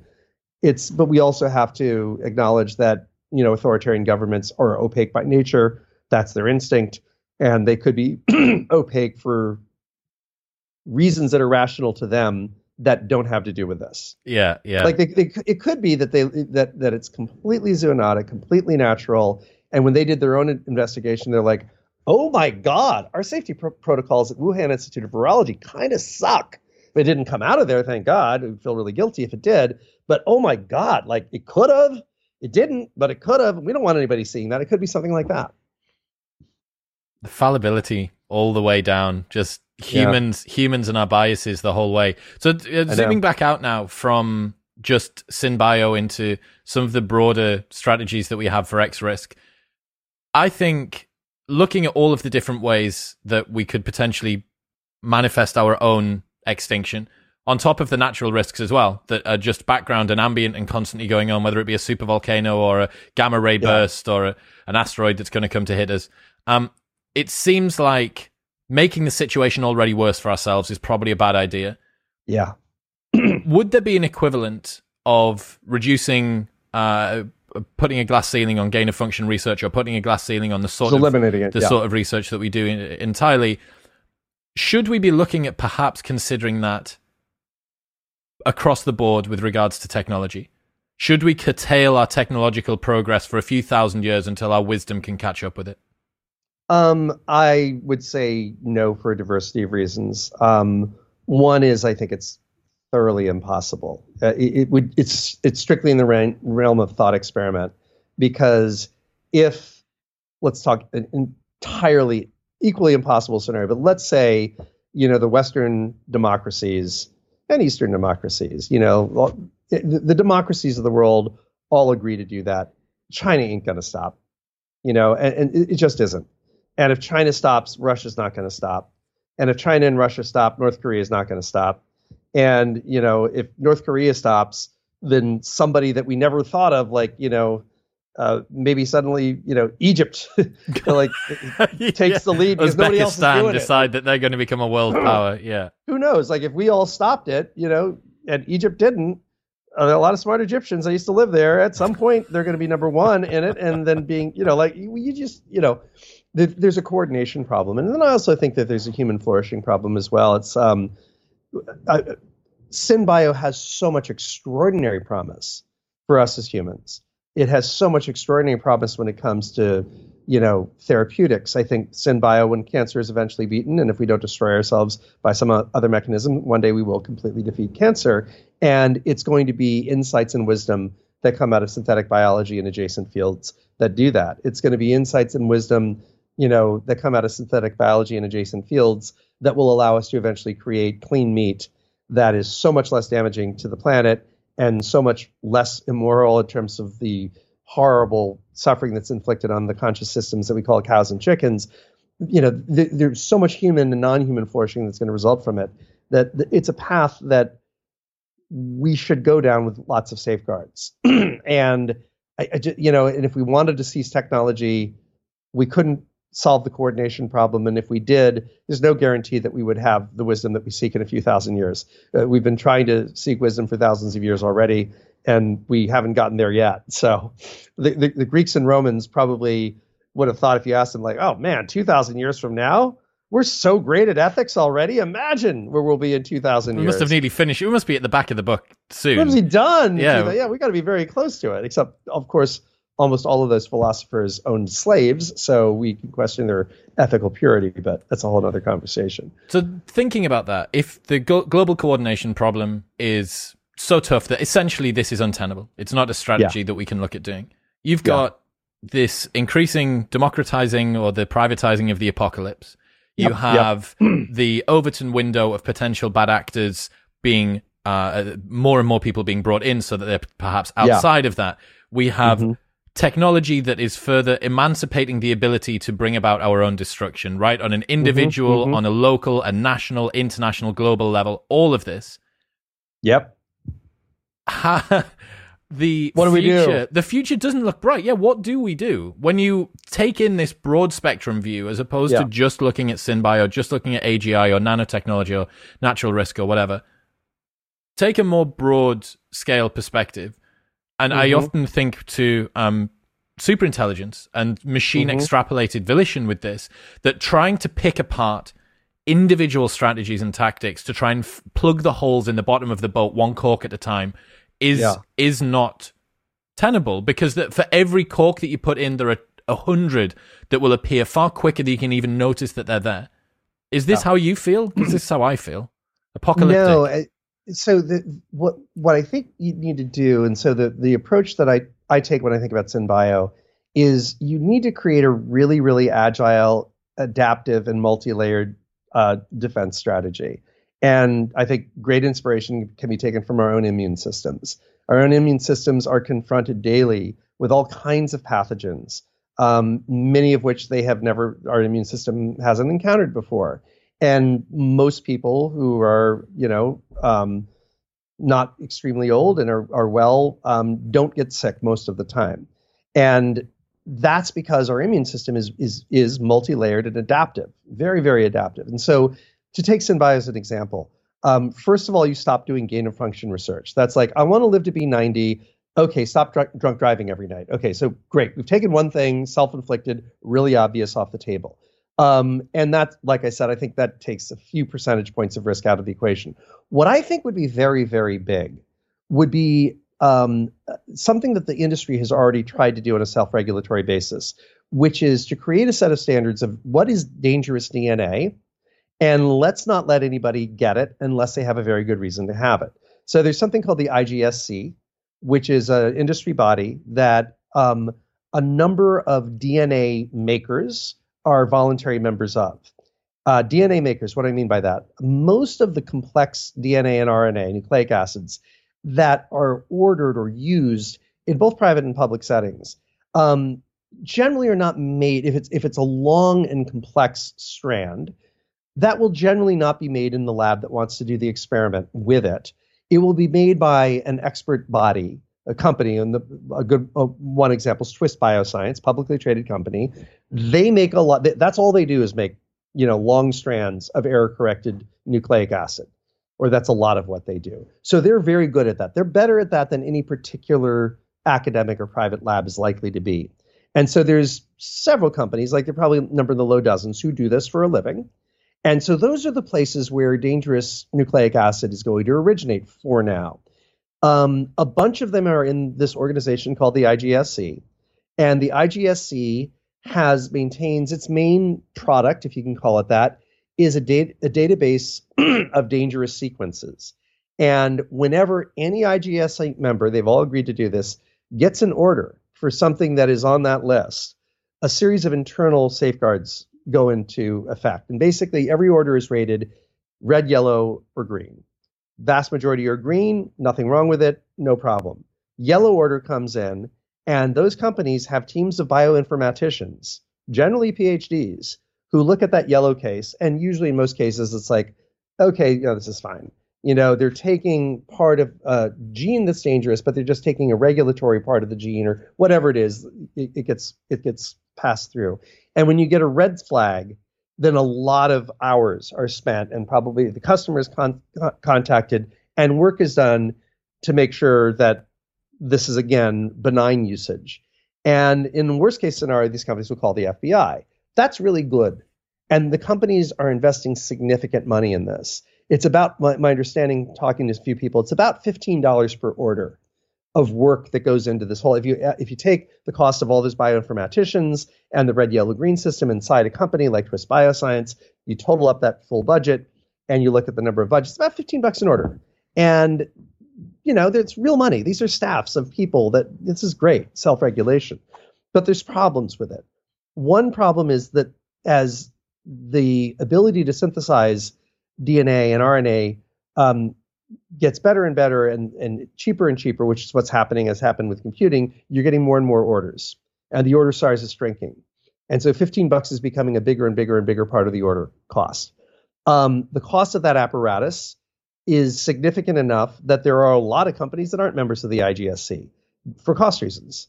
And so the IGSC says that they account for 80% of the DNA in the world, or at least in their industry of provision. But that number was kind of pulled out of the air a decade ago when the IGSC was founded. Nobody really knows. And because there's only one Chinese member of the IGSC, and there's a lot of DNA synthesis going on in China, there's no way it's 80%, right? So it's a hell of a start. It's a very good start. It's an admirable start. But we need to dial that game up dramatically. it needs to be 100%, which means that it needs to be mandatory. So voluntary and 80% ain't going to work. Got to be mandatory and 100%. Because if you're a malign actor, it's really easy to go to the 20% who are doing this. Like there is essentially no protection unless there's total protection. So if we could get, this is a harder agreement to get past than a global agreement against gain of function. But if we can get past the notion that like we as a species are going to take this IGSC model, dial it up and make it mandatory, that's a big step forward. Now, the next step forward that is very, very important is that we are going to go to a distributed model of DNA creation. What I mean by that is, the people at Twist Bioscience hate when I say this, but I don't see there being much of a role for central service bureaus 10 to 15 years out, just as there isn't much of a role. We all send a lot of text messages today. We send more text messages than at any time in human history before. But despite our obsession with text messages, there aren't a lot of telegraph companies anymore, right? Because to send a text message in the 1920s, you had to use this very expensive centralized infrastructure to send your text message. And we went to that centralized infrastructure. We sent our text message, and that's the way it worked. Eventually, that centralized infrastructure disappears because that capability goes out to the edge. That happened with photography. That's happened with a lot of recording techniques. It's happened countless times. It's just what happens. And so benchtop DNA synthesizers are in their infancy right now. But there's a pretty good one out there now called the BioXP, which allows scientists to synthesize the DNA that they want in their own damn lab without being wizards. Because the scientists are using the DNA, they don't want to be great at synthesizing DNA. They're synthesizing it for a purpose. They want to get that synthesizing out of the way as quickly as possible to do their actual work. Synthesizing the DNA is like brushing and flossing their teeth. You got to do it, but it's not. You don't wake up saying, "Today I'm going to brush and floss my teeth. It's going to be the pinnacle of my day." They want as little hassle as possible. That's why they're using Twist Bioscience rather than developing those capabilities themselves. And if there's a little machine that they can have in their lab and just print out what they need, that's going to be even better than Twist Bioscience, much as the iPhone is better than a telegraph office. So the next thing that we need to do as a species, as a global society, is say, yes, those distributed printers are coming. They need to be mini IGSCs. They need to have those protocols built into them so that dangerous DNA also goes through this process. And the makers of the BioXP, which is the best printer on the market right now, they are an IGSC member. And when you are printing something on your BioXP, that print desire goes back to the company that makes the printer, and it goes through the red, green, yellow process. And so that's a doable step. Now, let's imagine a world 20 years from now where these printers are everywhere, even in high schools, and they've got these very, very good protections and safeguards in place. Does that mean it's impossible to create a doomsday bug? Certainly not. It's still possible. But what we've done is we've made it so much harder that the number of people who can pull it off has gone from, untold, hundreds of thousands, even millions, to a tiny handful of experts. That's an unbelievably powerful protective step because, particularly that tiny, narrow group of experts, we'd prefer it to be zero, but those people have generally come through life following a path of continuous self-improvement, career development. They're not the type of people, in general, they're not the type of people who go Columbine, anthrax leak notwithstanding. They're generally not. So you've diminished a great deal of risk. And also, with the passage of more time, the ability to create a complex virus genome from whole cloth will even vanish from the high pinnacles of academic science because it's just not necessary anymore. There was an incident a few years ago where a Canadian researcher created the horsepox virus, that genome from whole cloth. Horsepox is not a big deal to humans, but what's interesting and important about it is it's a very close cousin to smallpox. And so if that particular academic scientist in Canada was able to synthesize the horsepox virus using mail order DNA and other techniques and his own extraordinary, skills, that means by definition, he could have synthesized smallpox if he wanted to. He just elected to synthesize the equally complex horsepox and very closely related horsepox virus. And part of the reason he did that was to put the world on notice, hey, this is possible. And some idiot put the smallpox genome on the internet back before this was possible. And hello world, wake up, right? Now, the skills that he has to create that are they're not going to become more and more widespread as printers and things like Twist Bioscience get better and better. They're actually going to diminish because those sort of wet lab skills to create things from whole cloth and so forth, people aren't going to develop those skills because they're just going to be able to hit print.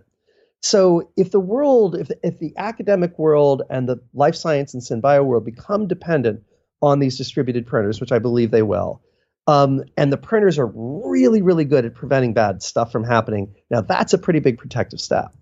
So you're actually utilizing humans' inherent laziness or their paths of least resistance to distract them with that. Well, I mean, the sequence that you went through with Sam, that 4-hour special, is it's an absolute masterpiece. And thank you. The work that you guys did on that is phenomenal. It'll be linked in the show notes below for anyone that wants to do a deeper dive on this. I want to change tack for a second. Have you read Seven Eves by Neil Stephenson? Seven Eves is the one where the moon explodes. Explodes. The first line. The first line is the moon exploded. Yeah. The moon explodes. Okay, I'm really embarrassed, and I hope Neil's not listening because we've met a few times, and I think very, very highly of him. But I love Neil and his writing. That was one I couldn't get through, and the reason was sometimes I think Neil's work turns into mechanical engineering porn, and I am not very adept when it comes to mechanical engineering, and it's not a fascination of mine, unlike bioengineering and other things. I'm obviously not a life science expert either, but that I'll get through. But there was a lot of this device is this, and there's this gear that has this leverage ratio, and that's really cool because this. And so I was like, I just can't. But it was a hell of a start. I'll tell you, I really enjoyed the first 50 pages. Yeah. So I have. That's the only Neil Stephenson novel I have ever started and not gotten through. That's crazy. So I wouldn't say it's a slog, but there's certain things. I mean, you learn the finer points of orbital dynamics. Right, in this, you're learning about the Nazir and all of the different ways that the front and back of a three-dimensional boat, essentially, which is what a spaceship is, moves, and how when you swing back around, you're in different positions. So yeah, hard sci-fi can be hard at some times. But everyone that's listening, it's in the new reading list, which is about to get released, which everyone can pick up for free quite soon.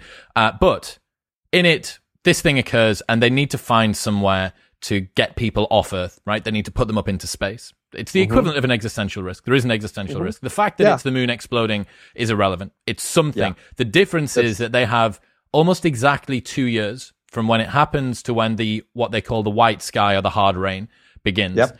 And what they actually do is they say at the very, very beginning, the president says, we need to have a two-pronged strategy. We need to send people underground, and we need to send people into the sky. Given the fact that we are constantly up against an increasing anthropogenic risk from ourselves, an ambient background natural risk, we don't have a second community on Mars. We don't have another planet. Yeah. We do not have a backup. Would it be advisable to create a siloed community somewhere, which is totally self-sufficient, defended, and air-gapped from the rest of the world? I have never thought of that, and shame on me, because that's such a cool idea. That anybody who thinks about existential risk should be thinking about this.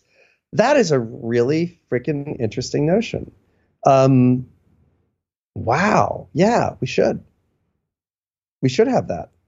The Long Now Foundation has this really cool library they've created, which has the 1,500 books that they believe would be necessary to reboot civilization. And they've got, if you go to the Interval Cafe in the Fort Mason area of San Francisco, and anybody going to San Francisco, I urge you to go to the Interval Cafe. It's awesome. It's run by the Long Now. And downstairs is the cafe and bar, and upstairs are all those books. They got this library, but you can't go up and look at them. There's unless you know somebody from Long Now is going to take you up there. But that's almost a symbolic gesture. And, creating a community like that, and maybe it's like national service, like you rotate through for 2 years. Like nobody would want to live their entire life there, but maybe it's a whole bunch of young people, because you want a lot of young people who can procreate and all that other stuff. But maybe it's like people go on a 2-year rotation, which would probably be kind of fun and cool, like a neat thing to have done for 2 years. But it seems to be in that community. It seems dumb to me that we're waiting for some sort of potential risk to occur before we can save ourselves from it. Like, yeah. I know that the problem is fully air gapping yourself whilst you're attached to the same piece of rock is going to be difficult. If you've got a malignant AI that's got a control problem that's running around, it'll probably know where it is. It might be able to manipulate it. But again, the same thing as you're trying to achieve with the SynBio solutions. It's not about perfect. It's about reducing the risk as much as you can, because that's all that you can do. Just because you can't get perfect doesn't mean that you shouldn't try. So for me, defended, really heavily defended, walled off somewhere in a mountain, bunker shit, all of the seeds, all of the books, all of the everything that you need. And just, if you've got it there, ethically, is there a question? Yeah, of course there is. It's the same as the generation ship argument. If you're going to fly to Alpha Centauri and decide to commit the next 1,000 generations of your progeny to living on this tedium. Ship. Yeah, exactly. Tedium. To be born, live, and die in this steel cage floating through space. Is that ethical? Well, if you decide to take the grandest view of humanity as a whole, if the choice is between some people suffering and humanity dying, I think that so this is something I reckon more people should be considering, that, because there's bunkers. Isn't there? Have you looked into these rumors that billionaires are buying up, is it New Zealand or Australia, that they're buying up ranches or bunkers or something? Have you heard about this? Yeah, the whole prepper movement is very real. Preppers. This is preppers on steroids. Yeah, and this is some preppers are going to be billionaires, and they're going to take crazy. Yeah, so I'm sure that there's some crazy prepping stuff going on. What's more relevant to this conversation, there was a big effort in the very early 90s called, I think it was Biosphere 2. Have you heard about this? No. So some kind of eccentric billionaire or near billionaire funded another eccentric stream to create a completely independent biosphere. And it was somewhere in the southwestern United States, like Arizona, New Mexico, something like that. And the bones of it still exist. And it got a great deal of press at the time. And so they created this huge bubbled community. And the bubble was huge. The physical footprint was huge. The budget was huge, and it was privately funded. The number of people was not. It was something like 9 or 11 people went in there. And the objective was to completely decouple from the Earth's biosphere. Now, it wasn't bunkered. It wasn't guarded. It was, but just decoupled from the Earth's biosphere. It's like an ecological rather than a defensive experiment. Yeah. Yeah. And, have agriculture going on in there. And, have all these, to try to create a biosphere and balance that these people could live in and be completely self-sufficient in for 2 years. And it failed. And there's a really good documentary that I saw toward the beginning of COVID that I'm happy to try to dig up, and you could put it in the show notes. It was well done. It failed for a bunch of reasons, but basically the agriculture started failing. Their ability to generate enough calories in there, was meant to be, they had huge greenhouses and so forth. That started failing. And then also the carbon in the atmosphere, the internal atmosphere, started getting out of whack. And so at some point, this small group of people were slowly starving and asphyxiating. And they eventually gave up. And there was also this controversy where one of the people needed to have surgery, and so obviously left the biosphere to get the surgery she needed, and came back in laden with like a Santa Claus like bag full of stuff that was missing. So people were like, oh, you guys are cheating. But, this did not have the budget or scientific power of even a lightweight government effort. I mean, when you watch the documentary, you realize kind of how absurd. It was like a Don Quixote type of thing. It was charming, but a little absurd. And they just didn't have the firepower to pull this thing off. But that's an interesting, relevant example. But I think what you're describing would, it could be a national effort. The U.S. has the resources and budget to do it, and China does, and a couple other places. But, maybe ideally it'd be international. And you wouldn't be sentencing people to life or thousands of generations of life. I imagine people would rotate in and out. And I imagine rotating in would be a pretty cool experience to have in life if you were there for a year or two. There'd probably be lots of other young single people in there. It'd probably be kind of fun. There's people who spend the winter in Antarctica. If you're in Antarctica at one of the research stations, once winter settles in, there's 9 months where you cannot get out. And that's a small group of people, and it's really intense, and a lot of people have horrifying experiences, but some people have awesome experiences with that. So yeah, it can be kind of like that. That's a really interesting idea. Cool. I like it. Cool. Yeah, love it. What do you think is a big X risk which is rarely talked about within the community? So you might not be able to predict the unknown unknowns, but what about the barely known unknowns or the recently known unknowns?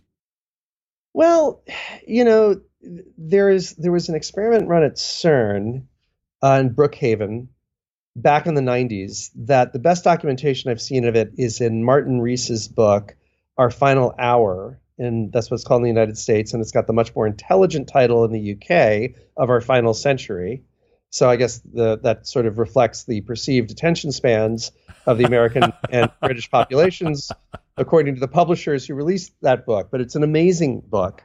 It was one of the first really popularly accessible contemplations on X risks, and it really was more about like things that could wipe out. He was also very interested in things that could wipe out tens of millions of people. But there was this experiment run that had a tiny chance. Again, let's talk about Trinity experiment in New Mexico level chance of creating something called a strangelet, a hypothetical form of matter, which is very much like Ice Nine in Cat's Cradle by Kurt Vonnegut. So Cat's Cradle is a brilliant novel that I'd recommend to anybody who enjoys speculative, witty, crazy fiction. And in Cat's Cradle, there was this thing called Ice Nine that somebody developed that if it touched, it was a form of ice that if it touched water, the adjacent molecules would also turn. Ice Nine basically had a melting temperature of, 90 degrees Fahrenheit, 35, 40 degrees centigrade. And the danger with Ice Nine was if it touched normal water, the adjacent molecules would immediately turn into Ice Nine, and the adjacent molecules to those would turn into Ice Nine. Like Midas touch. Yeah, it was like Midas touch. Almost instantly, any water it touched would turn into Ice Nine, and would only be meltable if you got it really hot. And so this is a ticking time bomb that runs throughout the novel, because obviously, if somebody drops a shard of Ice Nine into the ocean, or even into a tributary, a minuscule tributary of a minuscule river, that is going to flow through all the water of the earth with an unbelievable rapidity and game over. So Strangelet is Ice Nine. And if it exists, and if it's possible to exist, and if it has certain properties, and if, and they if this down at the CERN and Brookhaven Institute experiment to say, oh, it's just really unlikely. And they proceeded with the experiment. And if the Strangelet thing had happened, it would have turned all of Earth into Strangelet matter. And it's unlikely but possible that the Ice Nine effect would have propagated further out and might have destroyed the entire universe.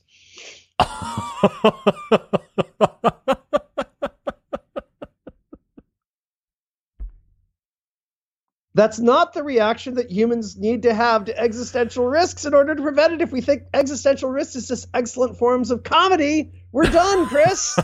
No, but it's so interesting. It's so interesting. So I'm so fascinated by it. Once again, we probably have a set of risk and payoff in the minds of the scientists who are making this decision, like, that's just really unlikely. And if it doesn't happen, and it almost certainly won't, it might end up on the cover of Nature. Might end up on the cover of Science. And there was so they went ahead with it. And the danger with that is only this cloistered elite is in a position to say no, because only this cloistered elite is in a position to even know that the experiment's happening and to know its ramifications. And if some outsider came in and said, no, don't do it, they'd be like, okay, nincompoop, what did you get your PhD Yeah, in? exactly. Oh, exactly. You studied Arabic in college and now you're a government regulator. Well, you're too stupid to even understand the risk that we're taking, blah, blah, blah. And yeah. So it's things like that. Very few people know about that. That being said, and this is where I want to pivot into something that I'm quite passionate about with regards to X risk, and this is what I see as the Future of Humanity Institute, which is phenomenal, and the work that Nick and Toby and the guys do there is outstanding. It's world-changing. But what I see as one of the big holes in their worldview with regards to trying to enact the most successful existential risk protection strategies is a lack of an understanding of the importance of public idols. So if you were to look to someone like Greta Thunberg, not a climate scientist, not a specialist in her field, and yet, because she was right place, right time, right delivery, she was able to garner support behind a particular movement.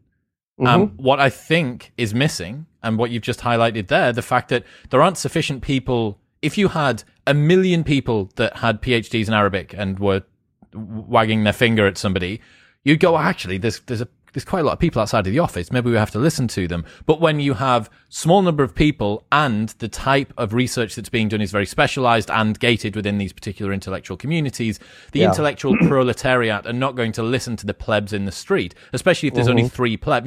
Me and you and Sam Harris, like waving our hands outside, like that's not going to work. So I think that there needs to be I think existential risk research and the movement at large needs to be made more sexy and more popular. That's not to say that the guys at the, Nick and Toby are handsome gentlemen, but someone who's going to be out there, Anders Sandberg is a perfect example of this, although he's busy doing real research and actually getting the work done. But more of these sort of public facing talking points, the things that you did with Sam, Josh Clark, The End of the World with Josh Clark was an podcast series. Yes, a 9-part podcast series, fully soundscape. Beyond outstanding. But it needs to be like endless amounts of that. Get people interested, because the compulsion that I have and you have, we're not outliers. Like, this is something that a lot of people would just naturally be interested in. And then on top of that, when you say this is potentially the most important thing that any of us can work on at all in our lives, the most important thing, the successful continuation of the human species, or the ensuring that we do not permanently neuter our own ability to reach our full civilizational potential, is what else is there? Like, other than enjoying your life and, loving the people that are around you and stuff like that. As far as callings go, I can't see much that is bigger than that. So there seems to be a delta between the fact that it's so compelling and so important and naturally interesting to some of us, and also there is this huge vacuum when it comes to the public conversation about it and the pressure that's being placed on artificial intelligence research and nanotechnology and synbio. And have we got the first time that you, a person who is steeped in this world and has written novels about it, has heard, and there should be no way that there should be any idea that hasn't been heard already when the consequence is the outcome of our species. Yeah. And the other thing that we could use more of is storytellers. And so as a science fiction writer, that's something that I can do a bit of. And, I believe that a very significant reason why we survived the Cold War as a species was movies like War Games and movies like Dr. Strangelove that really, really resonated with the popular consciousness and really got people freaked out at all levels of society. Those stories can travel in a really, really powerful way. I think one reason why the world dodged the bullet of totalitarianism, that the resistance to totalitarianism, like really methodical resistance to totalitarianism, you could date it, to World War. Kind of can't really date it to World War II because we're fighting alongside Stalin against Hitler, right? It really kind of dates to the 1950s. If you look at the intellectual landscape in, I don't know about all countries, but certainly in the United States in the 30s and 40s and early 50s, it was unbelievably fashionable to lionize communism. It was unbelievably fashionable to lionize Stalinism. And lots of thoughtful, caring people, really, really smart people, became communists. And not merely communists, but a lot of them would have done anything to hasten a communist revolution in Western democracies. Full-on card-carrying communists, and bring on a Stalinistic government. What changed all of that? Well, a lot of things did, but I think a very big thing that changed all of that was the novel 1984. 1984 was written in 1948, and it was a monster global sensation. And the intelligentsia, like all novels, it was read more by the intelligentsia than by the extreme mainstream. But that really shifted the dialogue of the intelligentsia. It painted such a plausible and horrifying picture of what Stalinism with slightly better technology would look like. And it was a science fiction novel. People forget that. 1984 was a freaking science fiction novel. First of all, it was set in the future, people. And secondly, the telescreen technology that the thought police used to keep an eye on everybody, that was impossible in 1948. So it was near future sci-fi, and it shifted the debate. Anybody who read that book could no longer say, I want to live under Stalin. You just couldn't. It really inoculated the Western democracies, or, free countries throughout the world. I keep saying Western, I shouldn't. It really inoculated most of the intelligentsia, and it really inoculated most of the free world against the lure of totalitarianism. What was the allure of totalitarianism? Go back a couple decades, in the 1930s, the world's going through the Great Depression, and all you see are headlines. Stalin was industrializing a non-industrial nation of the Soviet Union at an unbelievable pace. And there was a lot of low-hanging fruit that kind of worked in the 30s and 40s. And you have a lot of people who are worried about starvation in, outside of the communist bloc, and so that gets seductive. And it gets seductive if you're, a brilliant student at Cambridge or Harvard or whatever, and you encounter these ideas, and they're all about, the good of the many and so forth. And that inoculation was really powerful from 1984. And so I think we need stories, more stories like the Terminator. People chuckle and sneer and snigger about how unsophisticated the Terminator is. But guess what? It brought the notion of super AI risk to basically everybody understands the Terminator story in Skynet. Some people are so disconnected from popular culture they don't. But you have much less, if you want to talk about super AI risk to somebody who's not inculcated in the world, you have a much shorter path to that, to getting them up to speed and understanding the risk, because we've all seen Terminator. That was a pretty damn good story. We haven't really had the Synbio Terminator franchise yet. That would be really useful.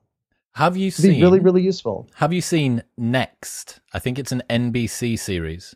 No. Okay. Tell me about Next. I'm already excited. Next is a 9 or 10 part series about a misaligned, super intelligent, artificial general intelligence that goes rogue and starts taking over the world. But it's done in a very, very smart way. So the guys they're using the language of Nick. They're talking about recursive self-improvement. It's trying to find the correct architecture with which it can deploy itself onto multiple servers, because it knows it's got the algos, but it doesn't have the computing power to be able to do it.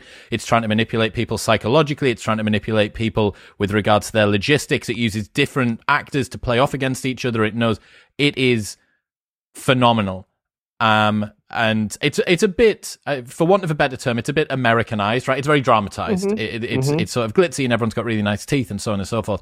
And there's a kind of an Elon Musk type character in there who's a little bit crazy, and he's trying to fix things. But Next, anyone that's been interested in this, if you want to watch a 10-part series, I think it's NBC.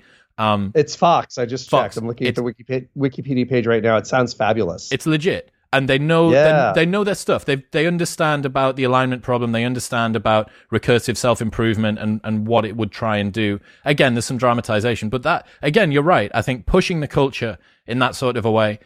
So I came across this quote, and it was someone criticizing the intellectual commentary out of the intelligentsia and saying, just because you've beaten bad philosophy doesn't mean you've beaten bad psychology.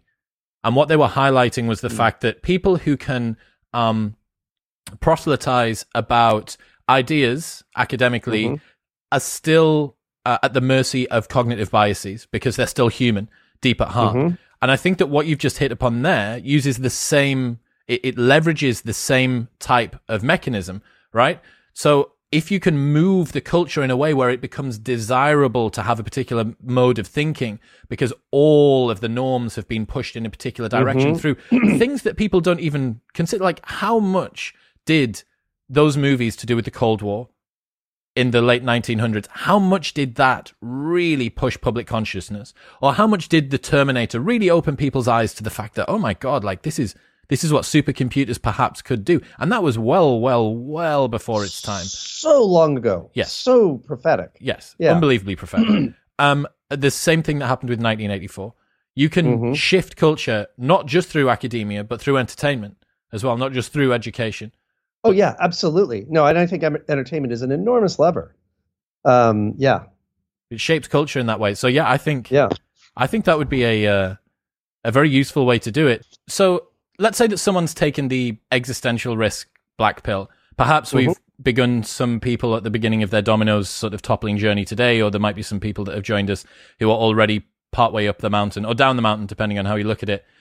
How would you advise them, if they're passionate about this topic, general existential risk? How do you think that we should conduct our lives to contribute best to a cause that we care about? Wow, that is an interesting question. I mean, I think, people who like there are relatively few avenues right now. I mean, they could contribute money to the few centers that are working on this. I mean, that's something that anybody could do with $5. And if millions of people did that with $5, then the budgets that support people who think about this full time would rapidly expand. I think that, public pressure on governments everywhere to take this seriously would be pretty highly leveraged outcome. I mean, let's imagine that, the United States and Australia continue to hit the snooze button on this, whatever. But for whatever reason, Denmark gets with the program. Okay. The Danish government is very small compared to the US government, but it's very, very, very large compared to most organizations in the world.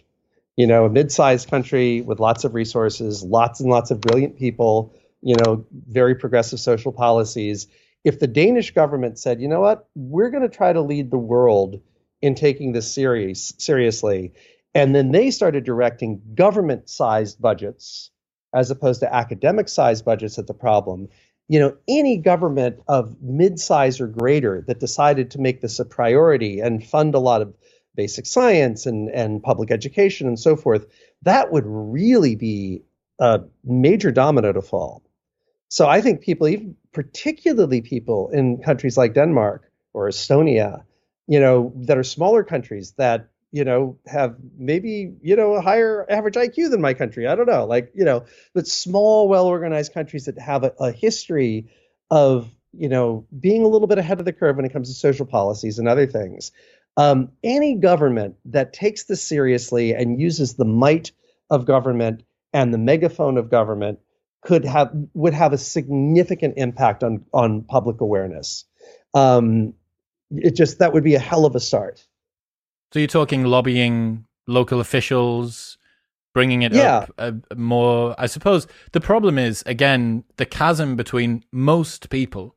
When you talk to them about existential risk, it's just not the same way as 100 years ago, climate change wouldn't have been a word. So I suppose that's definitely something I'll take away from this conversation. I think I'd looked at existential risk and the furthering of existential risk as a purely academic or intellectual conversation, which then needed to essentially just be communicated to people through shows like this or YouTube videos that are kind of like edutainable or whatever it's called. But the cultural side of that, moving people in pure entertainment is something that I totally didn't consider, but is probably even more powerful and more accessible. Yeah, it's part of the packet of things you want to do. What was the name of the guy who created the podcast we were just talking about, End of the World podcast, which was what? Josh Clark. Okay, so let's talk about really local government now. So let's say somebody is influential with their local school board. And they say, we're going to do something crazy here. We are going to, in our school system, have a required 10-week course for all seniors, all people who are about to graduate. To be a fun class, but it's a 10-week class that they all got to take, and they're going to listen to Josh's podcast. And there's going to be a smart, social studies teacher who leads it. They're going to have great discussions and debates. And, we're going to just do that in our school system because that's what we can influence. And then maybe some state or provincial government says, hey, this is cool. It starts spreading. Like, again, it's like compound spreading. And so nobody was aware of existential risk 15 years ago, really. Now, I think low digit millions of people are aware and interested in this subject. And at some point, maybe one of those people is the chairman of a school board and implements this. And so you suddenly have a local school system studying this, and maybe adjacent towns say that's neat. And, this is a compounding of it. Or people who did that high school class 9 years later, one of them's in a position of influence. That's how the environmental movement over the 50 years, people became aware through this or that, and they made more people aware. So I think that, anybody who can implement some kind of policy, whether it's local government, school board, national government, to take this more seriously, that's a big step. Oh, here comes Ringo. Oh, My dog is hopped up. Yeah, he's hopped up on hasn't gotten into the camera yet, but he's in imminent danger. I'll just lift him up. There we are. What a way to feel. He looks very placid. He is right now, but I think he's telling me that he wants to go out, and I'm going to obey that signal because, that means something with a dog. He doesn't want to make a mess. Ringo is new to potty training. I've had him for a month. He's a little rescue dog. He's 12 months old, and he came to me unpotty trained, and he's learned very quickly. But, oh, no, I think he's just saying he wants to cuddle. Okay, well, we may not have to go out. Oh, he's barking at somebody in an adjacent deck. Anyway, well, we got Ringo now. Now, you're not going out if you're going to bark, dude. Anyway, I'll deal with Ringo. I think we're good for now. Cool. Rob Reid, ladies and gentlemen. Rob, thank you so much for coming on today. This has been everything that I wanted to try and get out of it, but there's still yet more to talk about, so round 2 may have to happen in the future. I'd be very open to that. It's been great to be here. It's been so much fun talking. Yeah. Talk to me about what we can expect, what people can expect from you coming up. You're working on books, and have you got any other super secret projects that you can hint at? So I'm working, there's a pretty serious effort that's pretty far along, but about to hit one of the really, significant, go, no go decisions to turn one of my novels into a movie that I've been very engaged in.